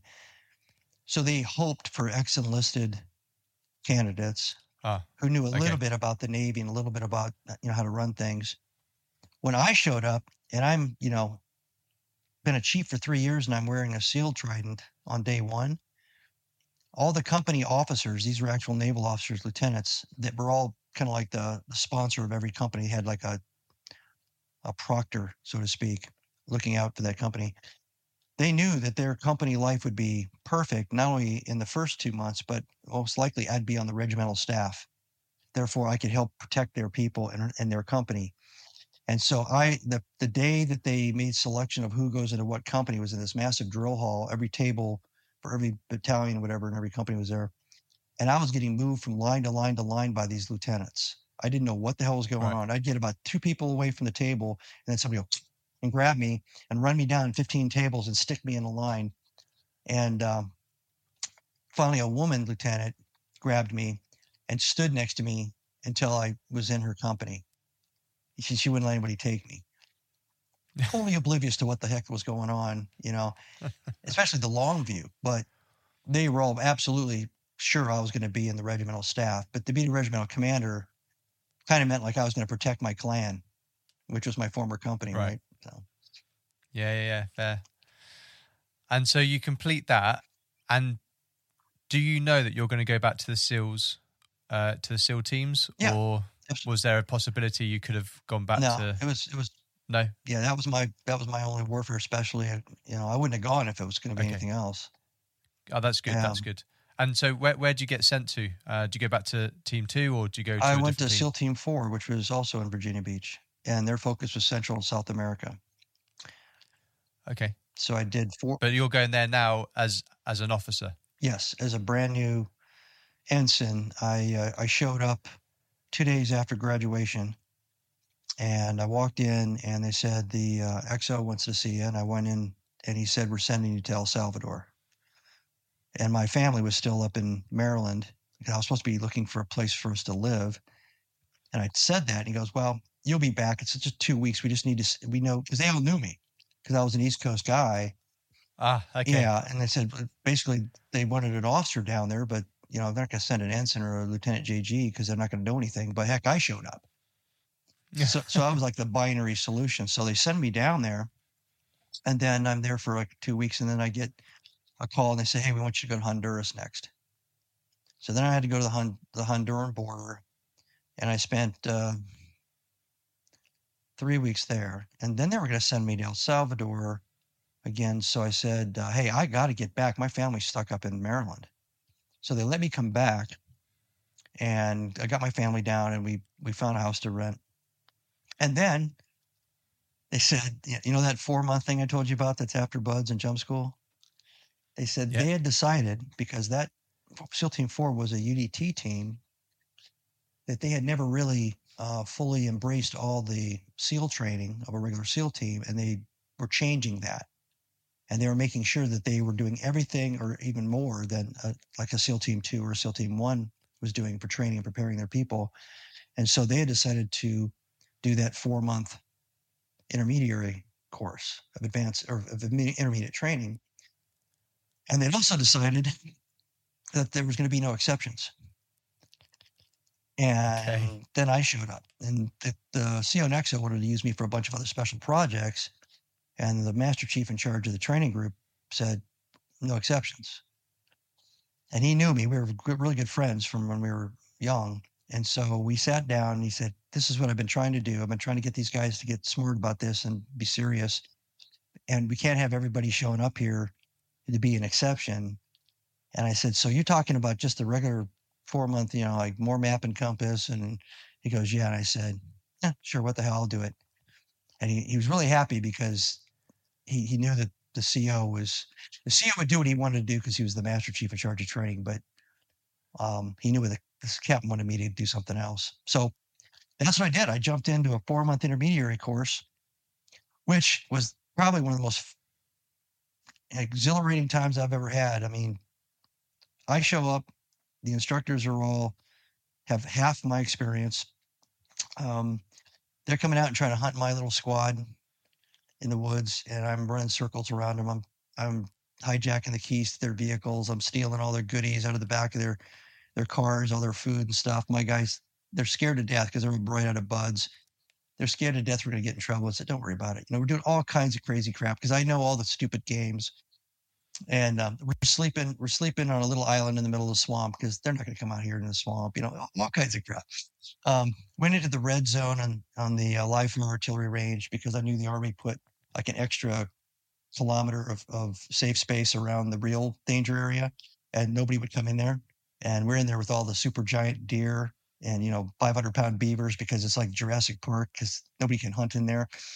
So it's gone back to the ancient times of animals and never having to worry about man.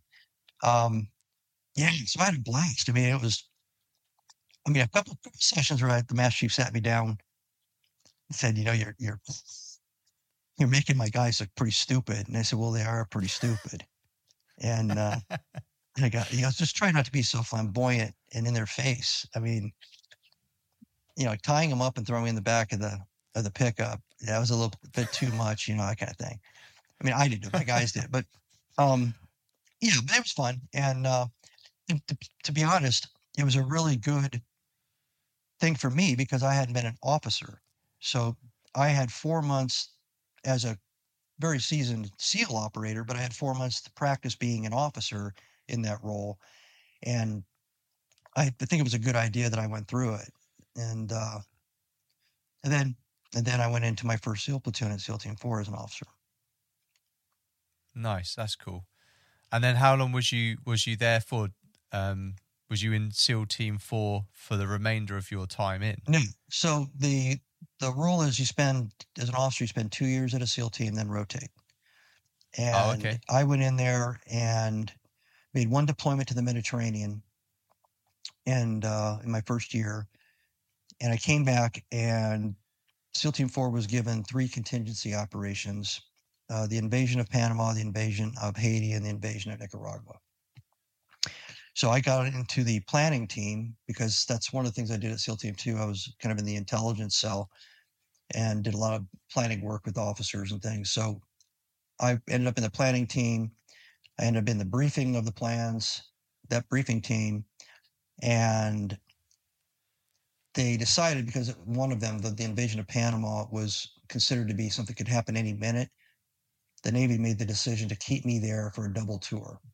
So I ended up being at SEAL Team 4 for 4 years. And I guess it was, they made that decision, and I was there for about another, I think it was my end of my 3rd year when my platoon, and now I was a lieutenant, now I was in charge of a platoon. So I went from being an assistant officer in the first 2 years to being a platoon commander. And the platoon was at that time the combat unit for SEALs. It was basically 16 guys, 2 officers, 1 senior enlisted guy, and the rest were different grades going down in ranks. And the Joint Chiefs of Staff ordered SEAL Team 4 to send my platoon down to Panama. And we were down there for a month doing preparatory surveillance and reconnaissance for all kinds of different units. And then the invasion happened, and I ended up staying there for another 6 months doing missions all across, 36 missions all total, across all the different areas of Panama, East, West Coast.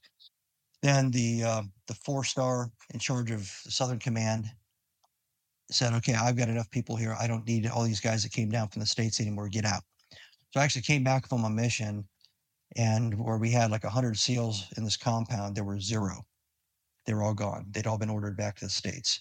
Same thing happened to my counterpart in the Green Beret. He went from having an ODA team, a Charlie company of an ODA team. All of a sudden, he had 150 SF guys, and then all of a sudden, one day, they're all gone. And he and I would meet at the planning site where they had all the missions up on the boards and stuff. And we went in there, and they still had like 20 or 30 special ops missions. And we're like, well, why are there so many missions? Why did we get rid of everything? It's just the 2 of us now. It's basically about 36 guys to try to divvy up these missions. A lot of them were counter narcotics, chasing down bad guys that had camped out in Panama under Noriega's protection.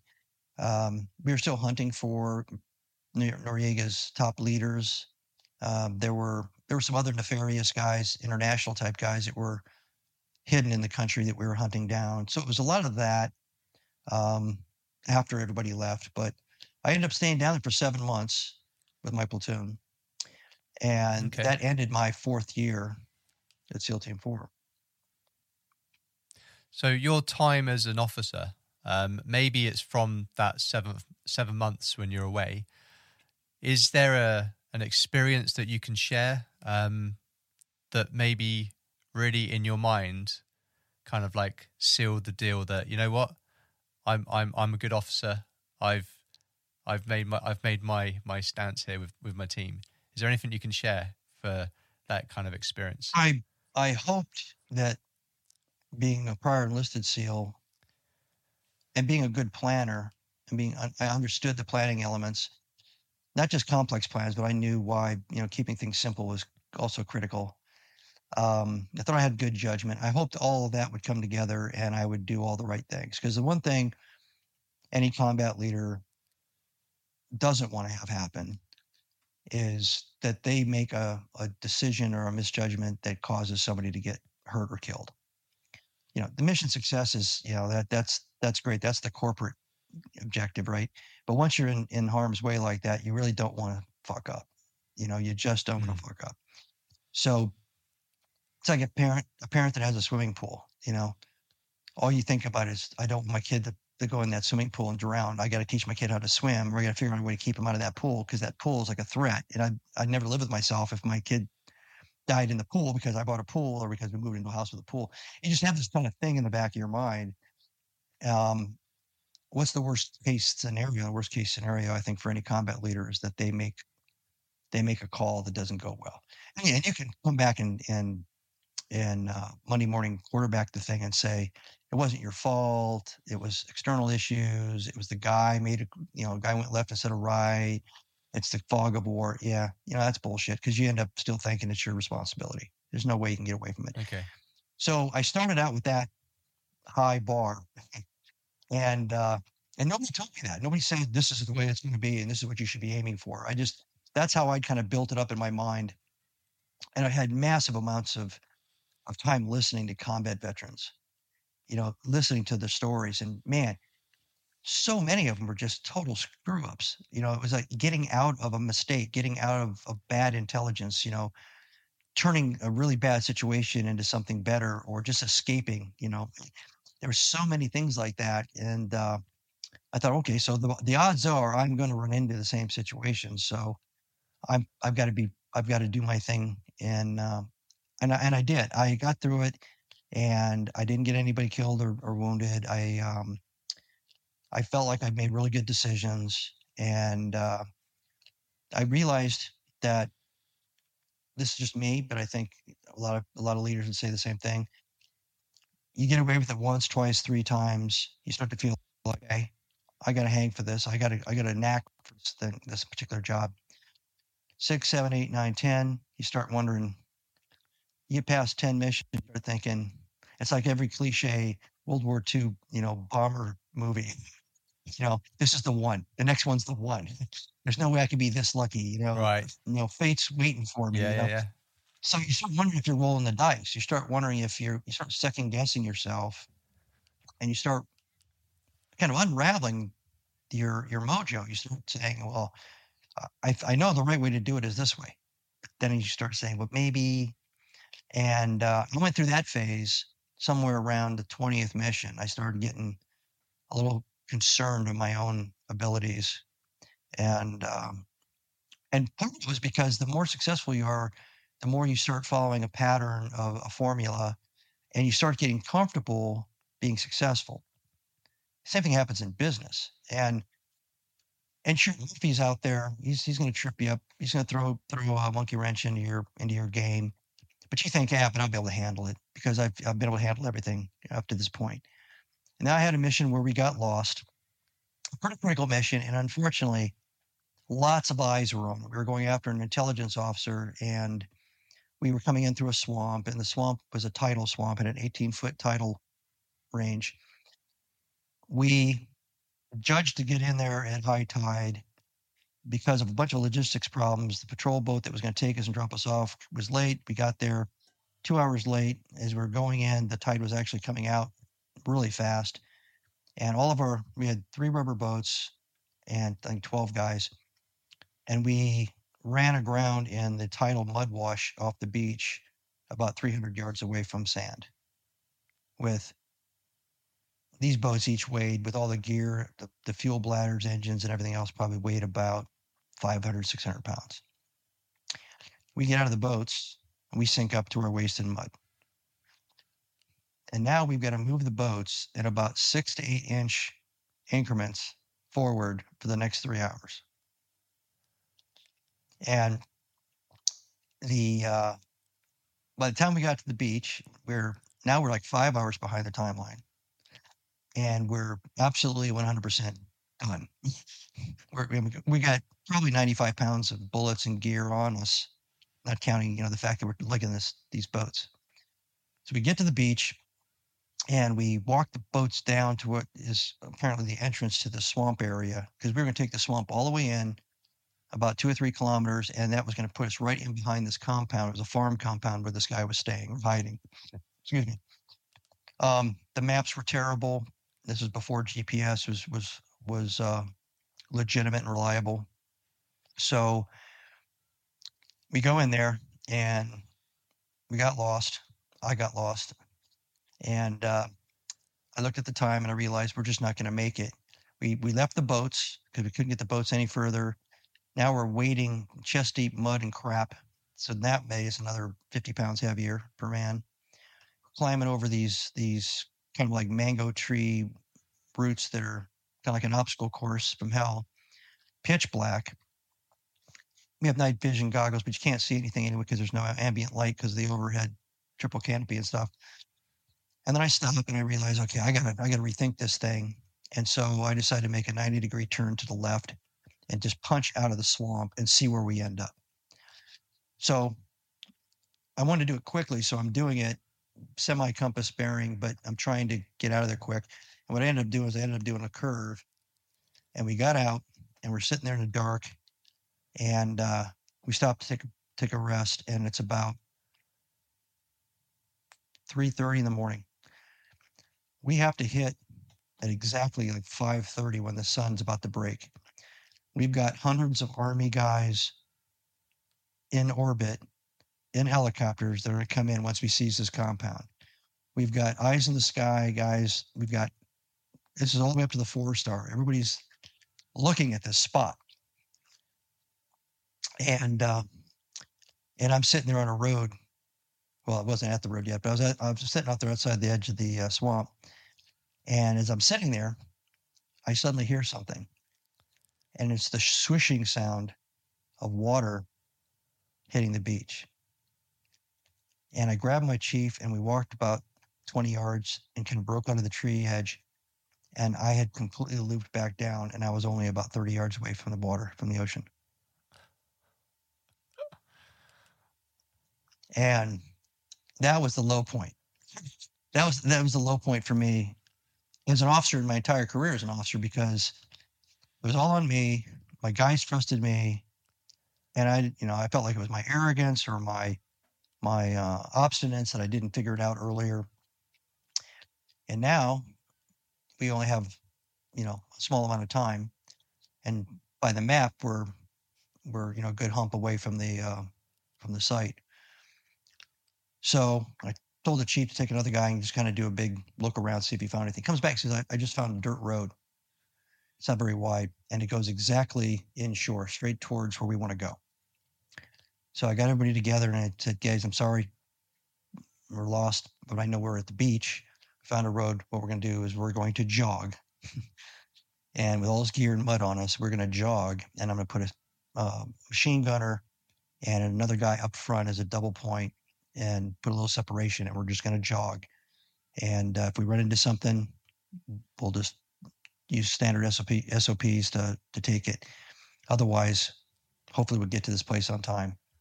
And just before 5:30, there was a fog bank that dropped in. Then we slowed down. We're walking through the fog, and not the machine gunner, but the other guy comes running back to me and said, I found a picket fence.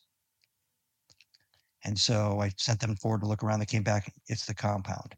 It was 5:26 or something like that. Wow. I pulled out the radio. I sent out the execution code word for we're about to execute, pulled everybody up and said, you guys know the layout of the place. Let's go. And we took the compound down.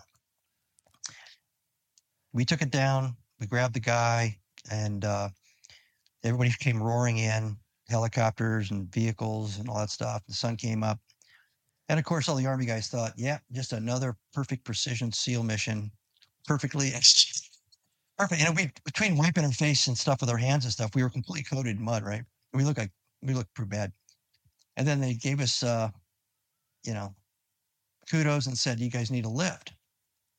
And I was about to say yes. And then the chief goes, hey, we still have our boats in the middle of the swamp. And I looked at him and I went, no, that's okay. And so we went back into the swamp and started looking for our boats. And the tide had come back up. So we were half swimming and bobbing and going over the obstacles. And about 2.5 hours later, we found the boats. And then we got the boats. And because there was some water, we were able to kind of move the boats and pull the boats until we got some deeper water. And then we powered out. And that was a learning experience for me and a humbling moment for me. Yeah. And I was a little bit different after that about not putting so much weight on my own shoulders about being perfect, or even, putting too much weight in the experience I had up to that point. And I got a little bit more flexible in just taking the mission or the environment and the circumstances as they came at me, and thinking it through more incrementally rather than having the big bold plan go, soup to nuts and finish it. So big learning curve, but a great story to share. So thank you for that. And the fact that you're on time, pull back all those hours, that's immense. Yeah. I don't know why I deserve that, but. Oh, brilliant. So you mentioned that you spent 4 years in the end at SEAL Team 4. Is that correct? Right. Where did you go next? Because I'm guessing it was either your last drafting, posting, or one of the two last ones. No. So then I went. So there was some confusion in the new U.S. Special Operations Command that had been created, and it really didn't start to spread its wings until around 89 or 1990. It was run by all Army guys at the top initially, and they told the Navy SEALs and the Air Force Special Operations Command that they were going to kind of take over all land warfare-oriented training. So the Army was going to train SEALs how to be SEALs on the ground, and how the Air Force should move on the ground and all that. And eventually they even said we all had to go through Army Ranger School as a kind of a man test, because that's what they were doing. So that was not taken received real well. And as a part of that, the first part, the idea that our whole training pipeline was kind of under threat, the admiral in charge of the SEALs decided to do something that was kind of offensive and defensive at the same time. He didn't know exactly when they might do this, but he wanted to be ready if they came out to evaluate first BUDS, then that intermediate 4-month training, and then any follow-on training. So he asked the East Coast and the West Coast for one person that could speak for either coast to become the officer and the second officer in charge of the land warfare phase of BUDS, and come out and completely revamp it so that it was compliant enough that it would survive, and that it would convince U.S. Special Operations Command that the Army didn't need to come in there and do anything. Because there was an opinion in the Army that SEALs just should stay in the water. Right. That was kind of which is odd, because at that point, there's no great SEAL missions or stories about them being in the water and doing things so much. It's all land-based. So I was one that was selected for the East Coast, and a chief warrant officer was selected on the West Coast. It was a Vietnam guy. And the two of us had never worked together, didn't know each other. So my orders were to go to Coronado. So I went out there, and I sat down with the guy, and I had worked a lot with the Army down in Panama in a lot of different aspects. Their senior command structure, their operational management structure, and then obviously with the Green Beret counterparts and 82nd Airborne, a lot of other guys that were supporting my missions. I knew what they did well, and I knew that they had these books and these certain kinds of rigid standard operating procedures that they held dear, and we didn't so much. We were much more flexible and adaptable, and that's part of what I said the concern's going to be. They're going to come in and we're not going to look like we have anything written down, and we don't have anything that explains what we do and why we do it. And the Army's got that in spades. So we started redesigning the course and the last 9 weeks of basic SEAL training. And I basically said, get rid of everything that looks like a man test, get rid of everything that looks like, a fun thing like a rappelling or something. Those are all advanced skills. We'll go to the basics. It's rifle marksmanship, tactical patrol skills. It's demolitions, but actual practical demolitions, not engineering demolitions, because at that time it was all engineering demolitions. We're going to teach them basically combat demolitions, how to make things expediently, how to set charges off expediently, and we're going to put everything together as live fire, no blanks. Okay. And we're going to do all this, and then we're going to put together combat conditioning courses that are worse than any, punishment session, because they're going to evolve where you're running with your kit. And as you go through each class, if you learn about map and compass, you're now going to have a compass pouch on your web belt. When you learn about load-bearing equipment, now you're going to have an H harness attached to your web belt. When you learn about the rifle, you're going to carry that rifle everywhere you go. When you learn about, that's how we kind of evolve. And then we went to that training camp at San Clemente Island. And from that point forward, they had to eat, sleep, breathe, move with a weapon in their hand. They could be stopped by any instructor at any time to answer questions or demonstrate proficiency. We made all marksmanship. You had to be an expert by the Navy standard. Up to that point, it wasn't even a standard. You just got a familiarization, and then you let the SEAL teams train you. And it's interesting. Me and the warrant officer, guy named George Hudak, trained guys for so long and trained, third world country soldiers and stuff. We knew for a fact that these guys could do this. No problem. Everybody else thought that we were teaching them too advanced. It was a weird kind of paradigm that everybody thought that what we were talking about was too advanced. Yeah, this is what they learn in Army boot camp, Marine boot camp, and then they go to their intermediate infantry training way before they ever become special operators. And so this pushback was actually kind of proving the point that we don't have basic infantry skills, that we don't have basic, if you don't know what defilade and enfilade is because you were never taught anything, then you just failed the test, guy. You deserve to have an Army guy come in and teach you. So we put them in camis. At the time, they were wearing these green fatigues, which are kind of like the Bud's prisoner student garb. Put them in camis on day one of third phase. And the first day we started with our new program, the phones blew up. The Admiral's office phones blew up. Once the East Coast woke up and found out, they started calling because we were destroying the tradition. Right. We were making them. We were saying they were SEALs already, and so I got called on the carpet. Me and the warrant officer had to explain our logic, even though I'd been approved. And then they finally said okay, and it was wildly successful. It was so successful. We even taught close quarters battle room entry, and was simple half wall mock-ups of simple rooms, just simple room entry techniques and how to approach the door and everything. That wasn't in there. I was trying to look at everything that you would learn in a basic or intermediate infantry training course, at a minimum had to be in our basic course. And then anything that was specific to SEALs, like the demolitions and things, swimming in the demolitions, waterproofing and swimming in everything, going straight to live fire execution of a mission, coming back off the live fire, getting back in the water, getting back in the boat. Nothing crazy, nothing weird. And you know what? It's been that way ever since. So that was the point of me going to that school again. I also got sucked into, because of these debates going on about the role of SEALs in the future with USOCOM, I got pulled into a group called the Strategy and Tactics Group, which was 2 guys at the time, 2 officers.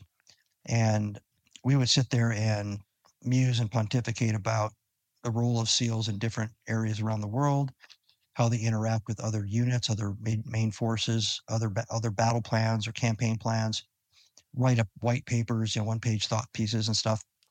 So I learned a lot from these guys because I'd never been in a staff. I never interacted with the staff. And so I learned how to write. I learned how to put opinions on paper without pissing everybody off. So more about not so much political, but just more thoughtful and influential writing instead of just putting it out there, like it or don't like it, screw you kind of thing, because then you don't influence anything. Mm-hmm. And at the end of my time there, the end of the 2 years, our mini submarine program was deemed to be too expensive, and they were going to get rid of it. And the Navy Sea Systems Command sent a letter to the admiral and said, "You've got 30 days to come up with thing." And we had a SEAL team on each coast that focused only on that mini submarine capability. I get called in because I had written a lot of things. I had also written something that helped us stay out of Army Ranger School. And the admiral said, "Hey, you always come up with some great ideas. Come up with an idea to keep the mini submarine around." I'm like, "I've never been in a mini submarine. I don't even know what they look like." Right. He goes, "Well, we don't have any time." So he looked at my commanding officer who ran the mini submarine basic school in our school. He said, "Give him everything he needs to study." And I said, "Well, I'm getting ready to go to San Clemente Island for the next 2 weeks." He goes, "Well, take it all out with you." So the next day I get a bunch of these canvas bags delivered to me filled with Navy publications about that thick, about all the schematics and working plumbing of a mini submarine. And I threw them in the back of a pickup truck, put them on the plane, went out to the island, and I'm sitting there thinking, sort of looking at them and their engineering stuff, I don't even know what this stupid thing can do. But I did know that the number one mission demand signal at the time was strategic surveillance using trained snipers. So I thought, well, that'd be kind of cool if this was kind of like the ultimate underwater stealth helicopter that deployed SEAL snipers. Again, totally ignorant to the idea that it was really supposed to be used to sink ships, Right. But it hadn't been used to sink ships. That's why the Navy was going to get rid of it. Okay. Yeah. So I wrote that as my first sentence that the designation of the mini submarine, the name of it was the ultimate underwater stealth delivery platform for the delivery of reconnaissance surveillance, naval special warfare reconnaissance surveillance teams to address and exploit weaknesses of strategic targets. Blah, blah, blah, blah. Yeah. And then I wrote like 2 more paragraphs. So it was like a little bit more than half of a piece of paper, handwritten. And then we didn't have fax at the island or anything. And back then we didn't have Wi-Fi and everything. So I called the captain's secretary and I read it to her over the phone and she typed it. And I did the rest of my time out at the island. I came back a couple of days later.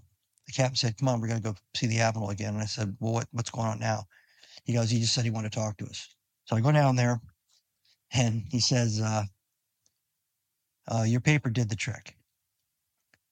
And I'm looking at him because I've written a lot of stuff. And I'm like, "Sir," he said, your paper about the submarine, mini submarine. They gave us a year. Oh, so you need to figure out how you're going to actually make that happen. What you put in that paper. And I looked at him as I have 0 experience in mini submarines. I don't know anything about them. He goes, "Well, you're about to, because I'm sending you to the mini submarine command in Virginia Beach." Really? So I ended up going to Virginia Beach, and I walked in there and saw my first one, and I wasn't trained in them and all that. So that experience was interesting because I had to take a lot of the things I learned through that strategy and tactics group. How do I influence? How do I write these things down? And from pure ignorance, which is a good place sometimes. It's good that you don't know all the rules and all the things that you shouldn't be doing. And I told the enlisted guys, if you guys could figure out a way to put all this gear in this thing, all the gear you're going to need for a full mission with all the sniper stuff, the radios and everything else, then we've got it. Then we can actually do a proof of concept. 4 hours later, I got called into a big hangar, and they showed me how they'd figured it out. Yeah. And I go, holy shit, guys. We've actually got something that might work. And so I had to write that up, and then they didn't have snipers in mini submarine teams. So that was the next problem. Okay. They didn't need them. So then I had to try to fight to get a whole bunch of them sent over and transferred over. And then I built a task unit of 38 guys to be able to fly the submarines, maintain the submarines, and do a lot of other things, plus the sniper team and all that. And then we did a proof of concept, and we showed that the whole thing could work on a live fire sniper mission and down in the Caribbean. And I said, there you go. They said, great. You're now in command of Task Unit Charlie, and you are deploying to the Mediterranean with this capability for 6 months. Right. So, okay. So that's what I did. I ended up being a deployed Task Unit commander as a lieutenant. I was up for lieutenant commander, but still I was a lieutenant. And I was partnered with the submarine, Fast submarine captain. And we had 6 months of incredible success and doing a lot of real things that I still can't talk about. Okay. And we, kind of like we were talking about before about the metals and stuff, we were involved in stuff off the Turkish border in Iraq. We were involved in the Adriatic and the Serbian thing. I had guys, snipers down in Mogadishu. We were everywhere because we could be. And I reported directly to the Admiral at 6th Fleet. And I had no intermediaries, and they would just say, go, go, go. And I would just do it. I'd either fly or I would take my partner's submarine like an Uber, and we would go to where we had to go. Wow. And do what we had to do. And ironically, most of it didn't involve the mini submarine at all. It was just that we were so flexible as a unit because I had so many SEALs and it was so capable that I could do a lot of things the other guys in the theater couldn't do. So that submarine, because of all those missions, because we were one unit, became the most decorated submarine since World War II when we came back. Every guy on that submarine got like 3 rows of ribbons and medals, NATO medals, all kinds of stuff. Wow. And of course, all my guys got stuff. But halfway through that deployment, as I was sending back these reports of what we were doing, the Admiral directed both these special teams. You will now go to this format. There will be task orders. You're not going to do it the way you did before. Change all the sniper billets and all that. And so that changed forever then too. Wow. So you've had a big influence on today's, I guess, I don't know what to call them. Tasks, operations. Yeah, in some ways. I mean, are you familiar with the movie Lone Survivor? Yes. Yes. Yeah. All right. Well, that was the mini submarine team in Hawaii. Those were snipers. So that would have never happened if all the stuff I just told you hadn't happened. That became the way of business. So, and it's evolved again since then. Yeah. But it was like that at least for the next 15, 20 years. And the the takeaway for me from all that, it's a different level of leadership. It's a different level of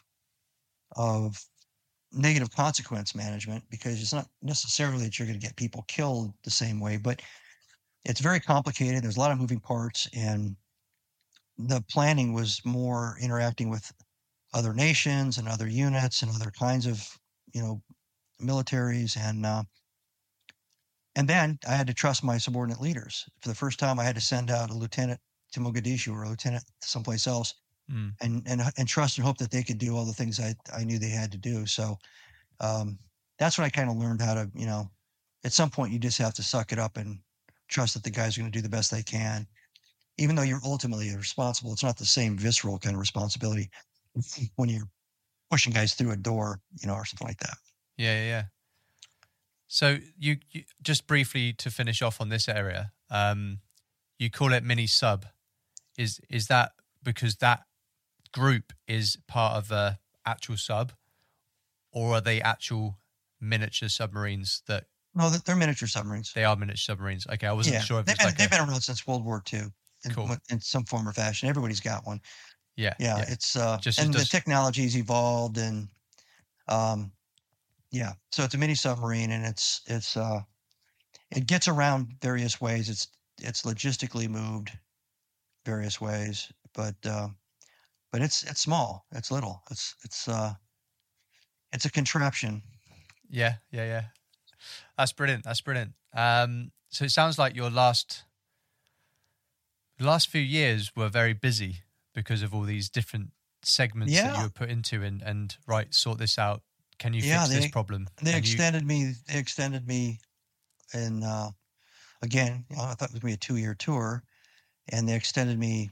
It ended up being about a year and a half. So I was up for lieutenant commander. I was told I got deep selected for lieutenant commander. What that means is they frock you. You wouldn't get paid for it, but you get to wear it. Okay, like acting, we would call it over here. Yeah. And at the same time, I had little kids, and I was injured quite a few times. I got 80% disability from my service time. I'd been in a parachute accident, messed my back up. So I started looking at it, and the thing is, the special ops game is a lot like professional sports, contact sports. You start off, and you're this brilliant young thing with no cuts or bruises, and you're at blazing speed and amazing instincts. And then they start dropping you out of airplanes and helicopters onto things that don't move, like buildings and cement. And you're falling into boats, and you're just all kinds of crazy stuff. And you start to get beat up. I've got over 200 and something stitches around my body. I've had probably 7 or 8 broken bones. I got non-congenital scoliosis in my back from the parachute accident. I had my thumb was all crushed and everything. So I've got titanium pins in my thumb knuckle and everything. So I don't have any ability to do that. And I don't have all the grips with the rest of the other finger. I mean, just little stuff, right? Just little stuff over time. Broken nose, knocked all my teeth out in the front, on a fast drop. So you just get to a point where you're running down the road one morning, and morning, sir. How's it going, sir? Hey, sir. How you doing, sir? And you realize, I'm a lot older than these guys. These guys are like 20, 21 years old. They're all bright and shiny. And I'm sitting there going down the road, running with my weird looking gimpy move, because that's all I got left. And I thought, if all I have left in front of me is staff work, this would be a really good time to punch out. I mean, I've been able to stay in a great organization, being focused almost entirely on either training or being trained for combat, or leading guys in combat, or preparation for combat, right up until this moment, which was about 4 months before I could retire. Okay. And my next job was definitely going to be sitting behind a desk. And that would be my job for the rest of my time if I stayed in, longer. And you can retire at 20 years in the U.S. military. So I decided to do that. And when I was on that deployment over the Mediterranean, I was describing, I was at Gibraltar, and I got on the submarine, and at 2:00 in the morning, I wrote it up and made the decision, and I sent the message. Said, I'm going to retire at 20. And so when I came back, they put me in as the operations officer of that team, and I basically did that job. I did that and the XO job off and on for the next couple of months until it was time to get out. Okay. And with that mindset of making that jump, it's going to be quite scary for some when they've done 20 years. Did you know what your next step was going to be when you were to become a veteran? Yeah, I thought I wanted to be a lawyer, so I started preparing for that, and I took all the tests and everything, and even hired a company that bundles up by that time I had a master's degree in business management, so they bundle up your transcripts, and they bundle up your test scores from the law exam, and then they shop you to the law schools you want to go to, and they help you they help groom you and prepare you so you can get in and have a higher probability. And I was at that point. They were just starting to shop the package, and another SEAL who was a Navy captain who had retired about 4 months earlier came in to visit, found out from the CO that I was still there, and he mentioned that I was going to be a lawyer, and he came into my office, grabbed me and said, "We're going to lunch. You're not going to be a fucking lawyer." And he takes me to lunch, and he tells me that he's working for an investment banking firm in Baltimore. And he goes, "You don't need to go to school again. What do you want to be? What do you want to be a lawyer for?" So I gave him my logic, and he says, "Yeah, well, you can do all those things and be an investment guy without having to go to school again." And he goes, "You want to go up there? Where do you want to live?" And I said, "Well, actually, I want to live in Maryland because my family, my wife's family, my kids and stuff, everybody had friends. My brother was up there. So yeah, I want to go up there." "All right, well, you work for a company." The guy loves SEALs. His son had just gone through SEAL training. So he was hiring SEALs on site. "And then we'll figure out what to do with you when you get there." And I'm like, "Okay, well, let me think about it." But he piqued my interest. And so I started doing a little bit of research. Again, this is way before Google was a real thing. And so you had to do it by hoofing around. So I went around to all these different investment firms in Virginia Beach, grabbed their annual reports, talked to them, asked questions and everything. And I realized that there were two premier firms up in the Baltimore area. One was called Legg Mason, and the other one was the company this guy worked for that doesn't exist anymore.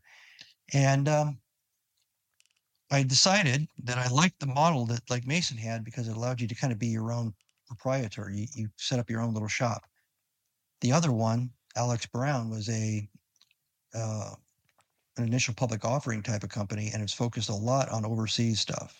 The fact that this guy who talked to me could speak Portuguese made him really valuable for was it Brazil? They speak Portuguese? I believe so. Yeah. Okay. Yeah, I think it was Brazil. Yeah. So he was going to go into the Brazilian IPO shop, and that made perfect sense because he had that edge. So I actually interviewed with Legg Mason, and they picked me up and put me into their training program. So when I retired, I walked right into a 4-month training program with them to get all my licenses, stockbroker, bonds, mutual funds, insurance licenses. You had to get like 6 different licenses, and then started that profession. Okay. And just to clarify, what year was this that you were retiring from the military? 1995 is when I walked off the base. I was officially retired June of 96, but they give you time to look for jobs and all that kind of stuff. And I hadn't taken any vacation or leave for a long time, so I had about half a year's worth of leave built up. So yeah. Okay. Yeah. And then how did you find it kind of transitioning into that civilian part of life? You've done 20 years in military life, so it's very different, right? So you go from being kind of the cock of the roost in a way, you know your game, you know your profession, you're steeped in everything, you're experienced beyond any requirement really based in reality, and all of a sudden you're an idiot. I mean, it's almost that quick. I had been managing money. I wasn't a stockbroker. I wasn't an economist. And it turned out I didn't know how to sell, because selling was an important part of this. Yeah. You had to go find clients. And I freaked out because I didn't know how to sell. And after a couple of days, after all the licensing and everything, I was just being a student. But once I actually was ready to go, there's no salary. You had to live off of commissions and fees. The salary was only during your training period. So if I didn't find a client, or if I didn't find a person and sell them to the point they became a client, I wasn't going to be able to pay my bills. Okay. Yeah. And that meant, to me, I was an idiot a couple different ways. I picked a profession, I picked a company, and I picked a path that I fully didn't understand the full ramifications. And for some reason, I thought they were going to give me clients to manage their money. That wasn't the case at all. So I had to very quickly decide whether I was going to quit or stick through it at least long enough to make sure I was an idiot and couldn't do it, or I had to become a student of this new thing and apprentice myself to anybody and everybody that were able to do this well. And I decided to do the second thing. Okay.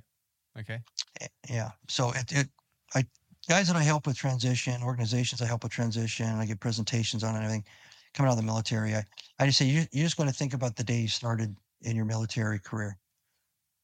You were an idiot, and you're an idiot meaning you were 100% ignorant of what you had to know, and it was the military's job to fill that empty vessel to make you a professional. And how long did it take?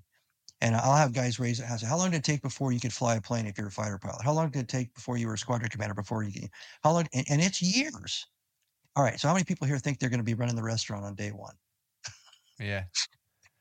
And it's weird. They actually think they are because they're doing a transition that's horizontal psychologically, economically. They think, if it's a general or an admiral, I'm going to have a corner office. I'm going to have a staff. I'm going to have no, not going to have that. And depending on who you're talking to, you can humble people if you want to, but you can ask a question and that's key and critical every day to business operations and business leadership. And if they stare at you, you say, that's the point I'm trying to make. Yeah. It's not impossible. If you want to do this, then do this. If you want to be an engineer, go to school and become an engineer. Doesn't matter how old you are. But you have to be an apprentice. You have to become a student again. You have to become intellectually and emotionally humble, accept that that's the way it's going to be, and then prepare and grind it out like anybody else would be going into that profession or starting a new business, whatever. Yeah. And then succeed. And then once you get to a point where you actually know how to bake the bread, all this other stuff you can do, all this interpersonal psychological resilience, the leadership skills, communications capabilities, all that stuff, the ability to handle stress, it all kicks in. And everybody will see that. And if you're in a bigger organization, you'll start to accelerate. But you still have to learn how to bake the bread. You still have to learn, the nuts and bolts of the business. And that isn't just going to be handed to you. Nobody's going to put you in charge of everything if you don't know what you're doing. Yeah. Well, and go on. That was my personal epiphany. Okay. And I've seen that repeated hundreds of times since that moment in other people's lives and in my own. So I feel that way today. Okay. So you've been out for 27 years ish. Yeah. That's a long time. What else have you ventured down? Have you stayed in the same sector? Have you changed? What have you done? Have you pivoted? Yeah, I did 8 years in the financial services. I did 2 years with Legg Mason, 6 years with United Bank of Switzerland as a portfolio manager. That was managed money, and that was kind of a boutique. I didn't have to take retail people off the street or anything, so I could keep it very tight and comfortable what I wanted to do. Mm-hmm. Then I went, basically 9/11 happened, and so I felt like I needed to figure out a way to jump into all that. And so I went to work for a couple of companies that were actually doing work for the U.S. government on counterterrorism, anti-terrorism, preparations, planning, essentially flipping my old skill set of special operations mission planning, flipping it to, you're the adversary, you're the asymmetrical threat. How would you exploit these things, these situations, these locations, and writing this up and helping, because everybody's trying to figure out where Al Qaeda was going to hit next and all that. So it was a very frantic period of trying to understand what might happen. And then so I did work for the U.S. State Department. I did work for companies that were doing work for the Department of Defense. And I eventually ended up with a company that was pretty much focused on the Department of Defense. Got into a classified program with them, did that for about 4 or 5 years. And then a student of mine from BUDS, from my first tour at BUDS when I was a chief, he had only been a SEAL for 8 years, got out, but he was a martial arts guru, a nationally known guy, created a school, was running that, and then decided to create a government contracting company. He did that, and he got to the point where he was starting to grow, and he wasn't sure how to make it grow any further. And I was leaving the company I was with, and so he had lunch with me.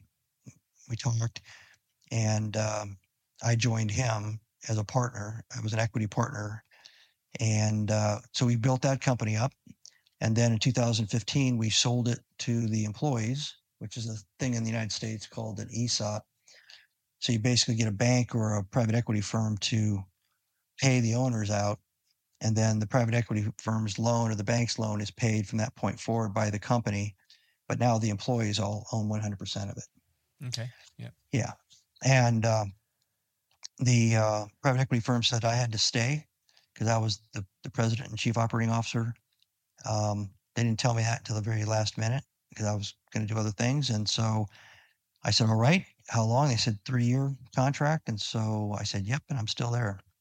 Okay. All right. Okay. But now it's the bigger operation. We've got a management holding company at the top, and we've got a healthcare company. We've got 2 government contracting companies. So I am more of a strategist in the role I'm in now. After building up the healthcare company, we bought it with one employee and 26 doctors and nurses, and now it's like 23 employees and over 110 doctors and nurses. And so, and I didn't know anything about healthcare, but that was that kept me engaged from late 2016 to probably 2020. And then by that time I had president in charge of that. So I kind of floated back up to the strategy position. Nice. So would you say your transition to civvy life has been a success? Because it sounds like you've taken some good steps forward and you've pivoted where necessary, and now it sounds like you're doing all right. Yeah, I think it was a success. Looking back at it, I'm a living example that there's not a linear success track. You do what you do, and if you don't like it, plot the next thing you want to do, study it, jump, become an apprentice, become good at it, become expert at it, and then if you don't like that after a while, repeat. And sometimes opportunities are there that it makes sense that you can take skills from one job and apply it to another job. And sometimes it's skills and experience and capabilities from 2 jobs back that suddenly apply to the opportunity. And people get too linear and too focused on, I have to progress, all the way through in this perfect course of events. Life isn't like that. You talk to almost anybody who's successful, that's been around longer than 40 years, they're going to have a story kind of close to mine. They're going to be doing this for a while, then doing this for a while. Then sometimes they find themselves back doing this. Somebody they knew back there called them up and said, hey, I just started this thing. Will you join me? Be flexible, open to change, willing to learn, be humble enough to know that when you start something new, you got to learn first. But yeah, I think that to me is success in that's what life's tossed my way. And I seem to have been able to surf those waves. And then I write books and I like doing that. And yeah, I was going to ask that because you've done a lot of stuff business wise, but you've also written a fair few books, I believe. Yeah, I've written 9 novels and published 9 novels. And the last one was last year, Kandahar Moon, which was a fictional story about guys escaping as Kabul was being shut down too soon. And they're lost and basically running all around, being chased by everybody.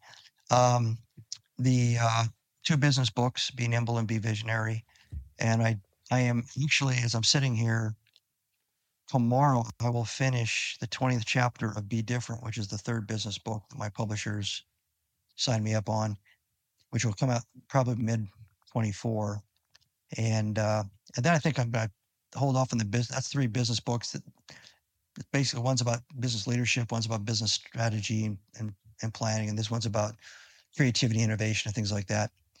I think that's the trifecta for now. I'm going to go back and think of writing another novel because those are a lot more fun. Yeah. Okay. Well, let's focus on a couple of books that I've got in front of me. So one of the business ones is the Be Visionary. So that's what I've got in front of me. So the crazy thing is that my camera focuses better on the book than it does on my face. Interesting. So what can you share about this book and why you wrote this one in particular? Oh, that's the second book. It came out this January. When I wrote the first book, Be Nimble, there's an area, I use beta readers. And for people that aren't familiar with that, it's like beta testing something. So a beta reader is somebody you can either send the entire manuscript to, and usually send 2 or 3 people. They're usually your audience. So if you're writing about airplanes, you want to send it to pilots or mechanics or somebody who knows about airplanes. You want them to be critical. You want them to read through it and say, that's BS, that doesn't make sense. You kind of waffled here or too detailed here. You lost me. And then you take all that feedback and you decide whether or not you want to address those shortcomings. In my case, what I do, both with the novels and the business book, is I send them out chapter by chapter. So I have 2 or 3 CEOs. One is a technology guy. He's got over 32 patents. One guy is an actual former president of a company. He's also a former Navy War College Marine colonel, history professor. These guys are comfortable telling me that my baby's ugly. So that's why I like the fact that they're willing to do this. I'm not asking them to edit. I'm asking them to read, and if they think I'm off base or whatever, to call me out on it. But I do it on a chapter by chapter basis. So in one of these chapters on the first book, both of them or 3 of them said the same thing, which is not always normal. They said, when you start talking about converting a vision or conceiving a vision, converting that into a strategy and taking the strategy and converting it into workable concepts and then eventually an operational plan to execute, that whole thing there, nobody's talking about that. They don't teach it in college. They don't teach it in companies. When you elevate up to a certain point in a company, you're just supposed to do it. You're just supposed to be the strategy guy. And nobody's ever explained to you exactly how to do it. That would make a great book all by itself. I would buy and read that book. So I said, all right. And I didn't have any intention of writing a second business book. Okay. But after because when you write books like this, you write them once or 2 or 3 drafts. Then it goes to the publisher. So once you stop touching that book, you don't see it again. I mean, it gets released 14 months later or something. And that's usually when everybody wants to ask you everything about the book, and you're already going to do another book. So I've actually had to listen to my books on audio from time to time just to refresh what the hell I said, because it was 2 or 3 years ago when I actually started writing those chapters. Yeah. So Be Visionary was born out of that critique, which was a positive critique. And the more I thought about it, the more I realized they're right. I mean, companies don't bring in junior managers and start teaching them the basics of strategy or the basics of how to conceive, directional change in a business. And they don't do it in college for sure. So what the hell? So I decided to write Be Visionary. And what does it focus on? Is it having those visions about where to go next? Yeah. So it starts off like Be Nimble starts off with, it's okay to be agile and nimble and to not just follow the crowd and follow the rules all the time, because the world's changing all the time. And most of those rules were made for a different time, for a different set of circumstances. So get comfortable with that. So I start out that book that way. I start Be Visionary the same way. Right. Being a dreamer, being a wide-eyed dreamer, if you think about it, it's usually given a kind of a negative context.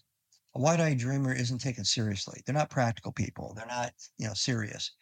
But that's not necessarily the case. You can be a wide-eyed dreamer and be a practitioner of implementing those dreams. So I started thinking about that, and I lead into the book saying it's okay to dream. It's okay to kick back. You did it as a kid, and then it got beaten out of you by society, right? And by the second or third chapter, I think I made the case that it's okay, and also it's not something that only like a Steve Jobs can do. You don't have to be an artist living on a mountaintop. You don't have to, have to be any of these weird things. That's not the requirement. The prerequisite is just changing your attention span and changing the distance that you think about life, looking out to the horizon. And if I said, I'm going to give you an all expense paid vacation for 2 months and you're not going to lose your job, and you can go to anywhere as long as it's in Central America, and you sat down, you would start planning, and you would plan for this contained future in detail. What do I want to do? What would be fun? Where would I like to go? You'd ask people. I mean, you'd start contemplating the future in a very methodical way. You'd eventually have a concept of what you want to do. Then you start putting in the nuts and bolts. Then you start locking it down, and then you'd execute.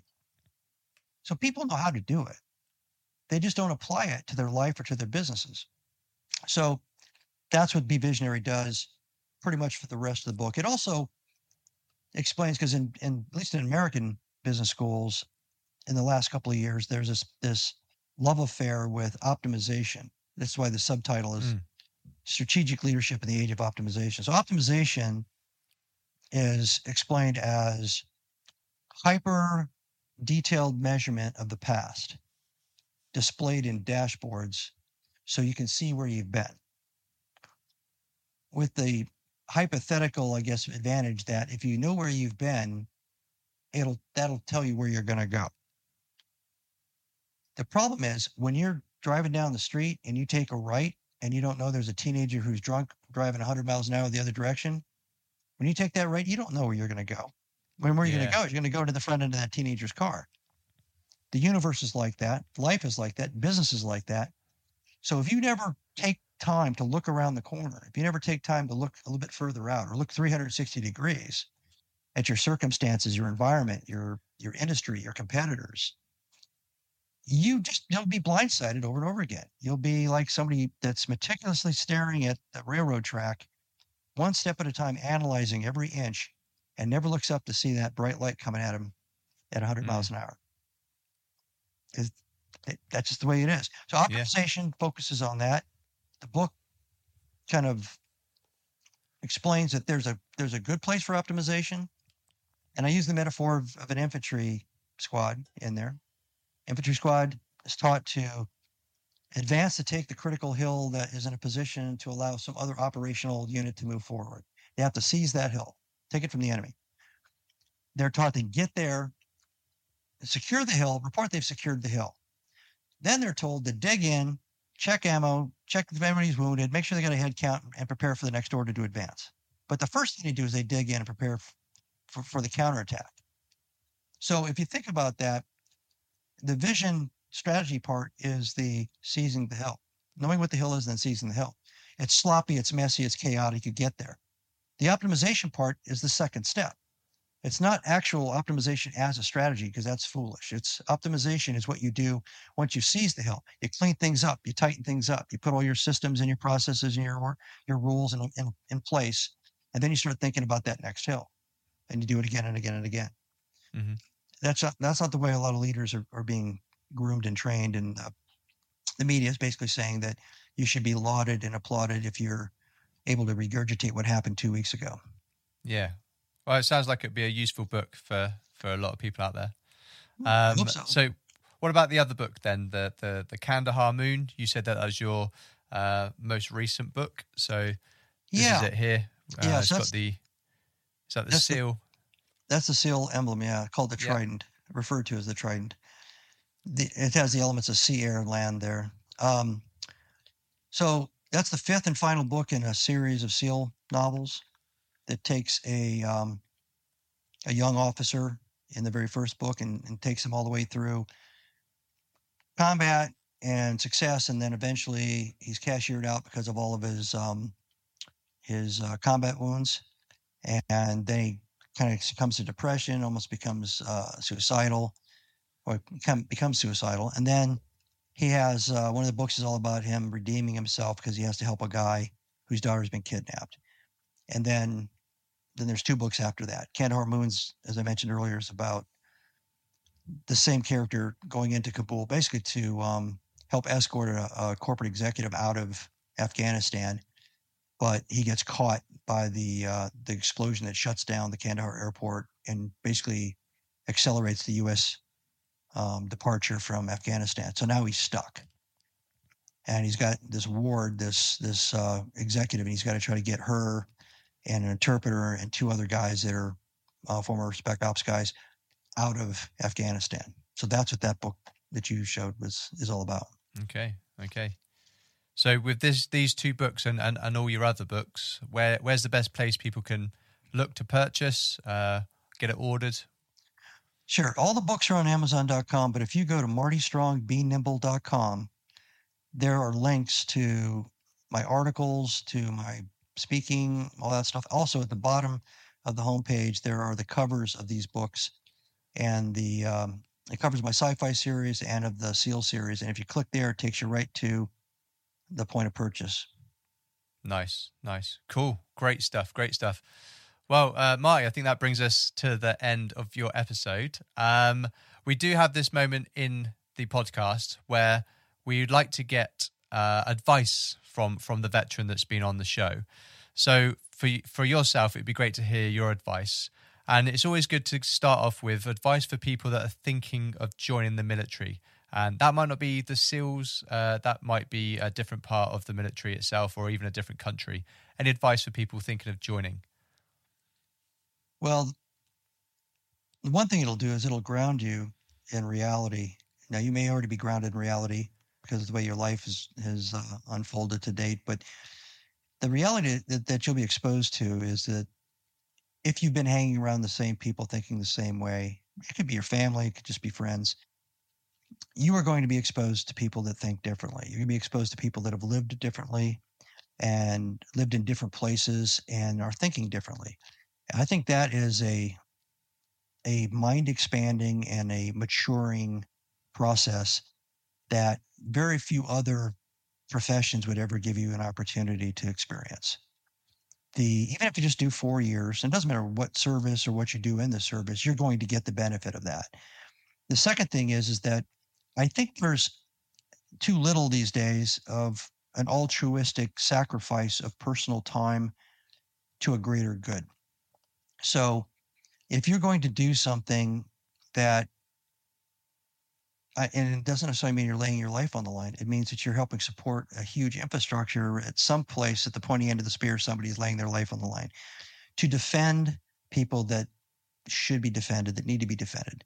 All the people that are running around that you see every day that are pretty clueless about the threats that this world has and has to offer, that you're part of that. You're a part of that greater good. You're part of that. And that sacrifice is your time. And in some cases, 4 years of your youth. So I think that's another kind of compelling reason to do it. The third one is you're going to learn things that you will be able to use and apply for the rest of your life. You are going to be a more mature person. No doubt you will be a more mature person. You will be better at communicating. You'll be better at handling stress. You'll be better at learning. You become a learning machine in the military. They're very good at training people and sustaining training of people.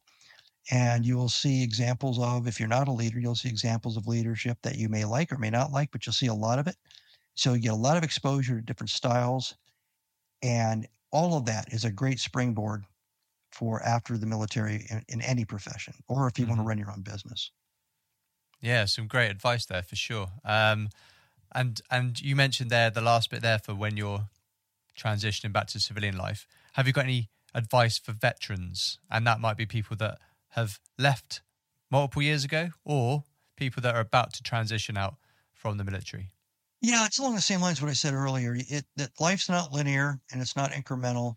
That there's very few people that have successful stories that A went to B, B went to C. So take that kind of out of your head. Explore what you want to do. Think about what you really love to do. See if you can make enough money to feed yourself or your family at doing it.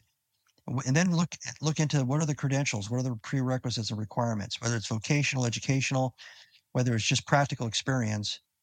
If you can do this before you get out, great. Do it for 6-7 months before you get out. Explore everything you can. Once you get out, make a commitment to something. And then just like you did in the military, say, okay, I'm going to do this for 3 years. I'm going to make a run at this. And remember, you're going to start out, just like in the military, as a neophyte. You're not going to know anything, but you have to become a student. You have to stay humble, and you have to become an apprentice of all the skills And then you will get to a point where you either like and enjoy what you've done and where you are, and you'll continue, or you'll decide, man, maybe I should do something else. But you've got a long life ahead of you, so you can make a lot of these switches and changes over the course of most people's lives. Yeah, so great advice, really good advice. And I think looking at it as a 3-year time period is a real good, it's a good stint to really know if it's right or wrong for you.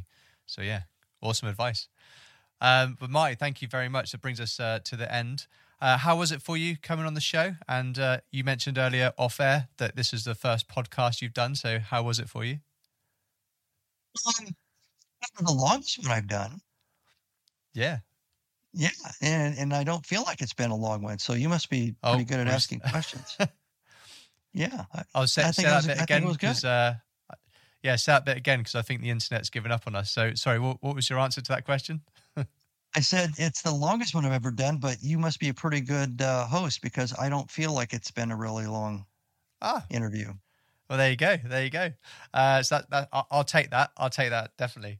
But thank you so much for sharing everything you have and what you've gone through in your time in the military, and also now that your transition out into civilian life, and also giving up some of your time.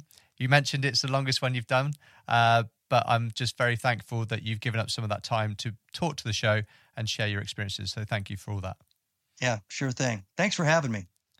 No problem at all. And last thing, I say this to all my guests. Thank you for your service. Thank you. And thank you for your service. No problem at all. I'll do it all again as well. Thanks, Marty. It's been great. This has been Military Veterans Podcast. Out.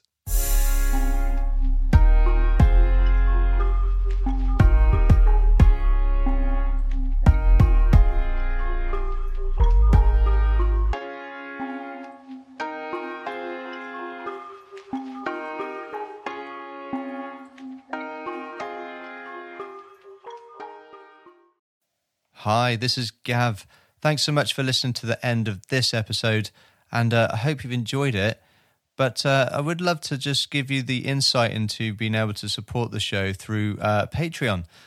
You can go to patreon.com/military veterans podcast, or you can follow the links on the website or even social media. And this way you can support monthly. There are a few tiers you can choose. They start at £3 a month and they go up. If you were to support with £5 a month, you actually get a behind-the-scenes kind of recording, which is once the episode has been recorded with me and the veteran, then we do a little bit of a chin wag, and that's actually quite fun. So it'd be awesome if you could maybe have a listen to some of those just by supporting with £5 a month. But either way, please share the show with a friend or someone you know that might enjoy it. And also remember, there is the video part as well, which is over on YouTube. So thanks very much for anything that you've done with supporting or listening, and take care. Bye-bye.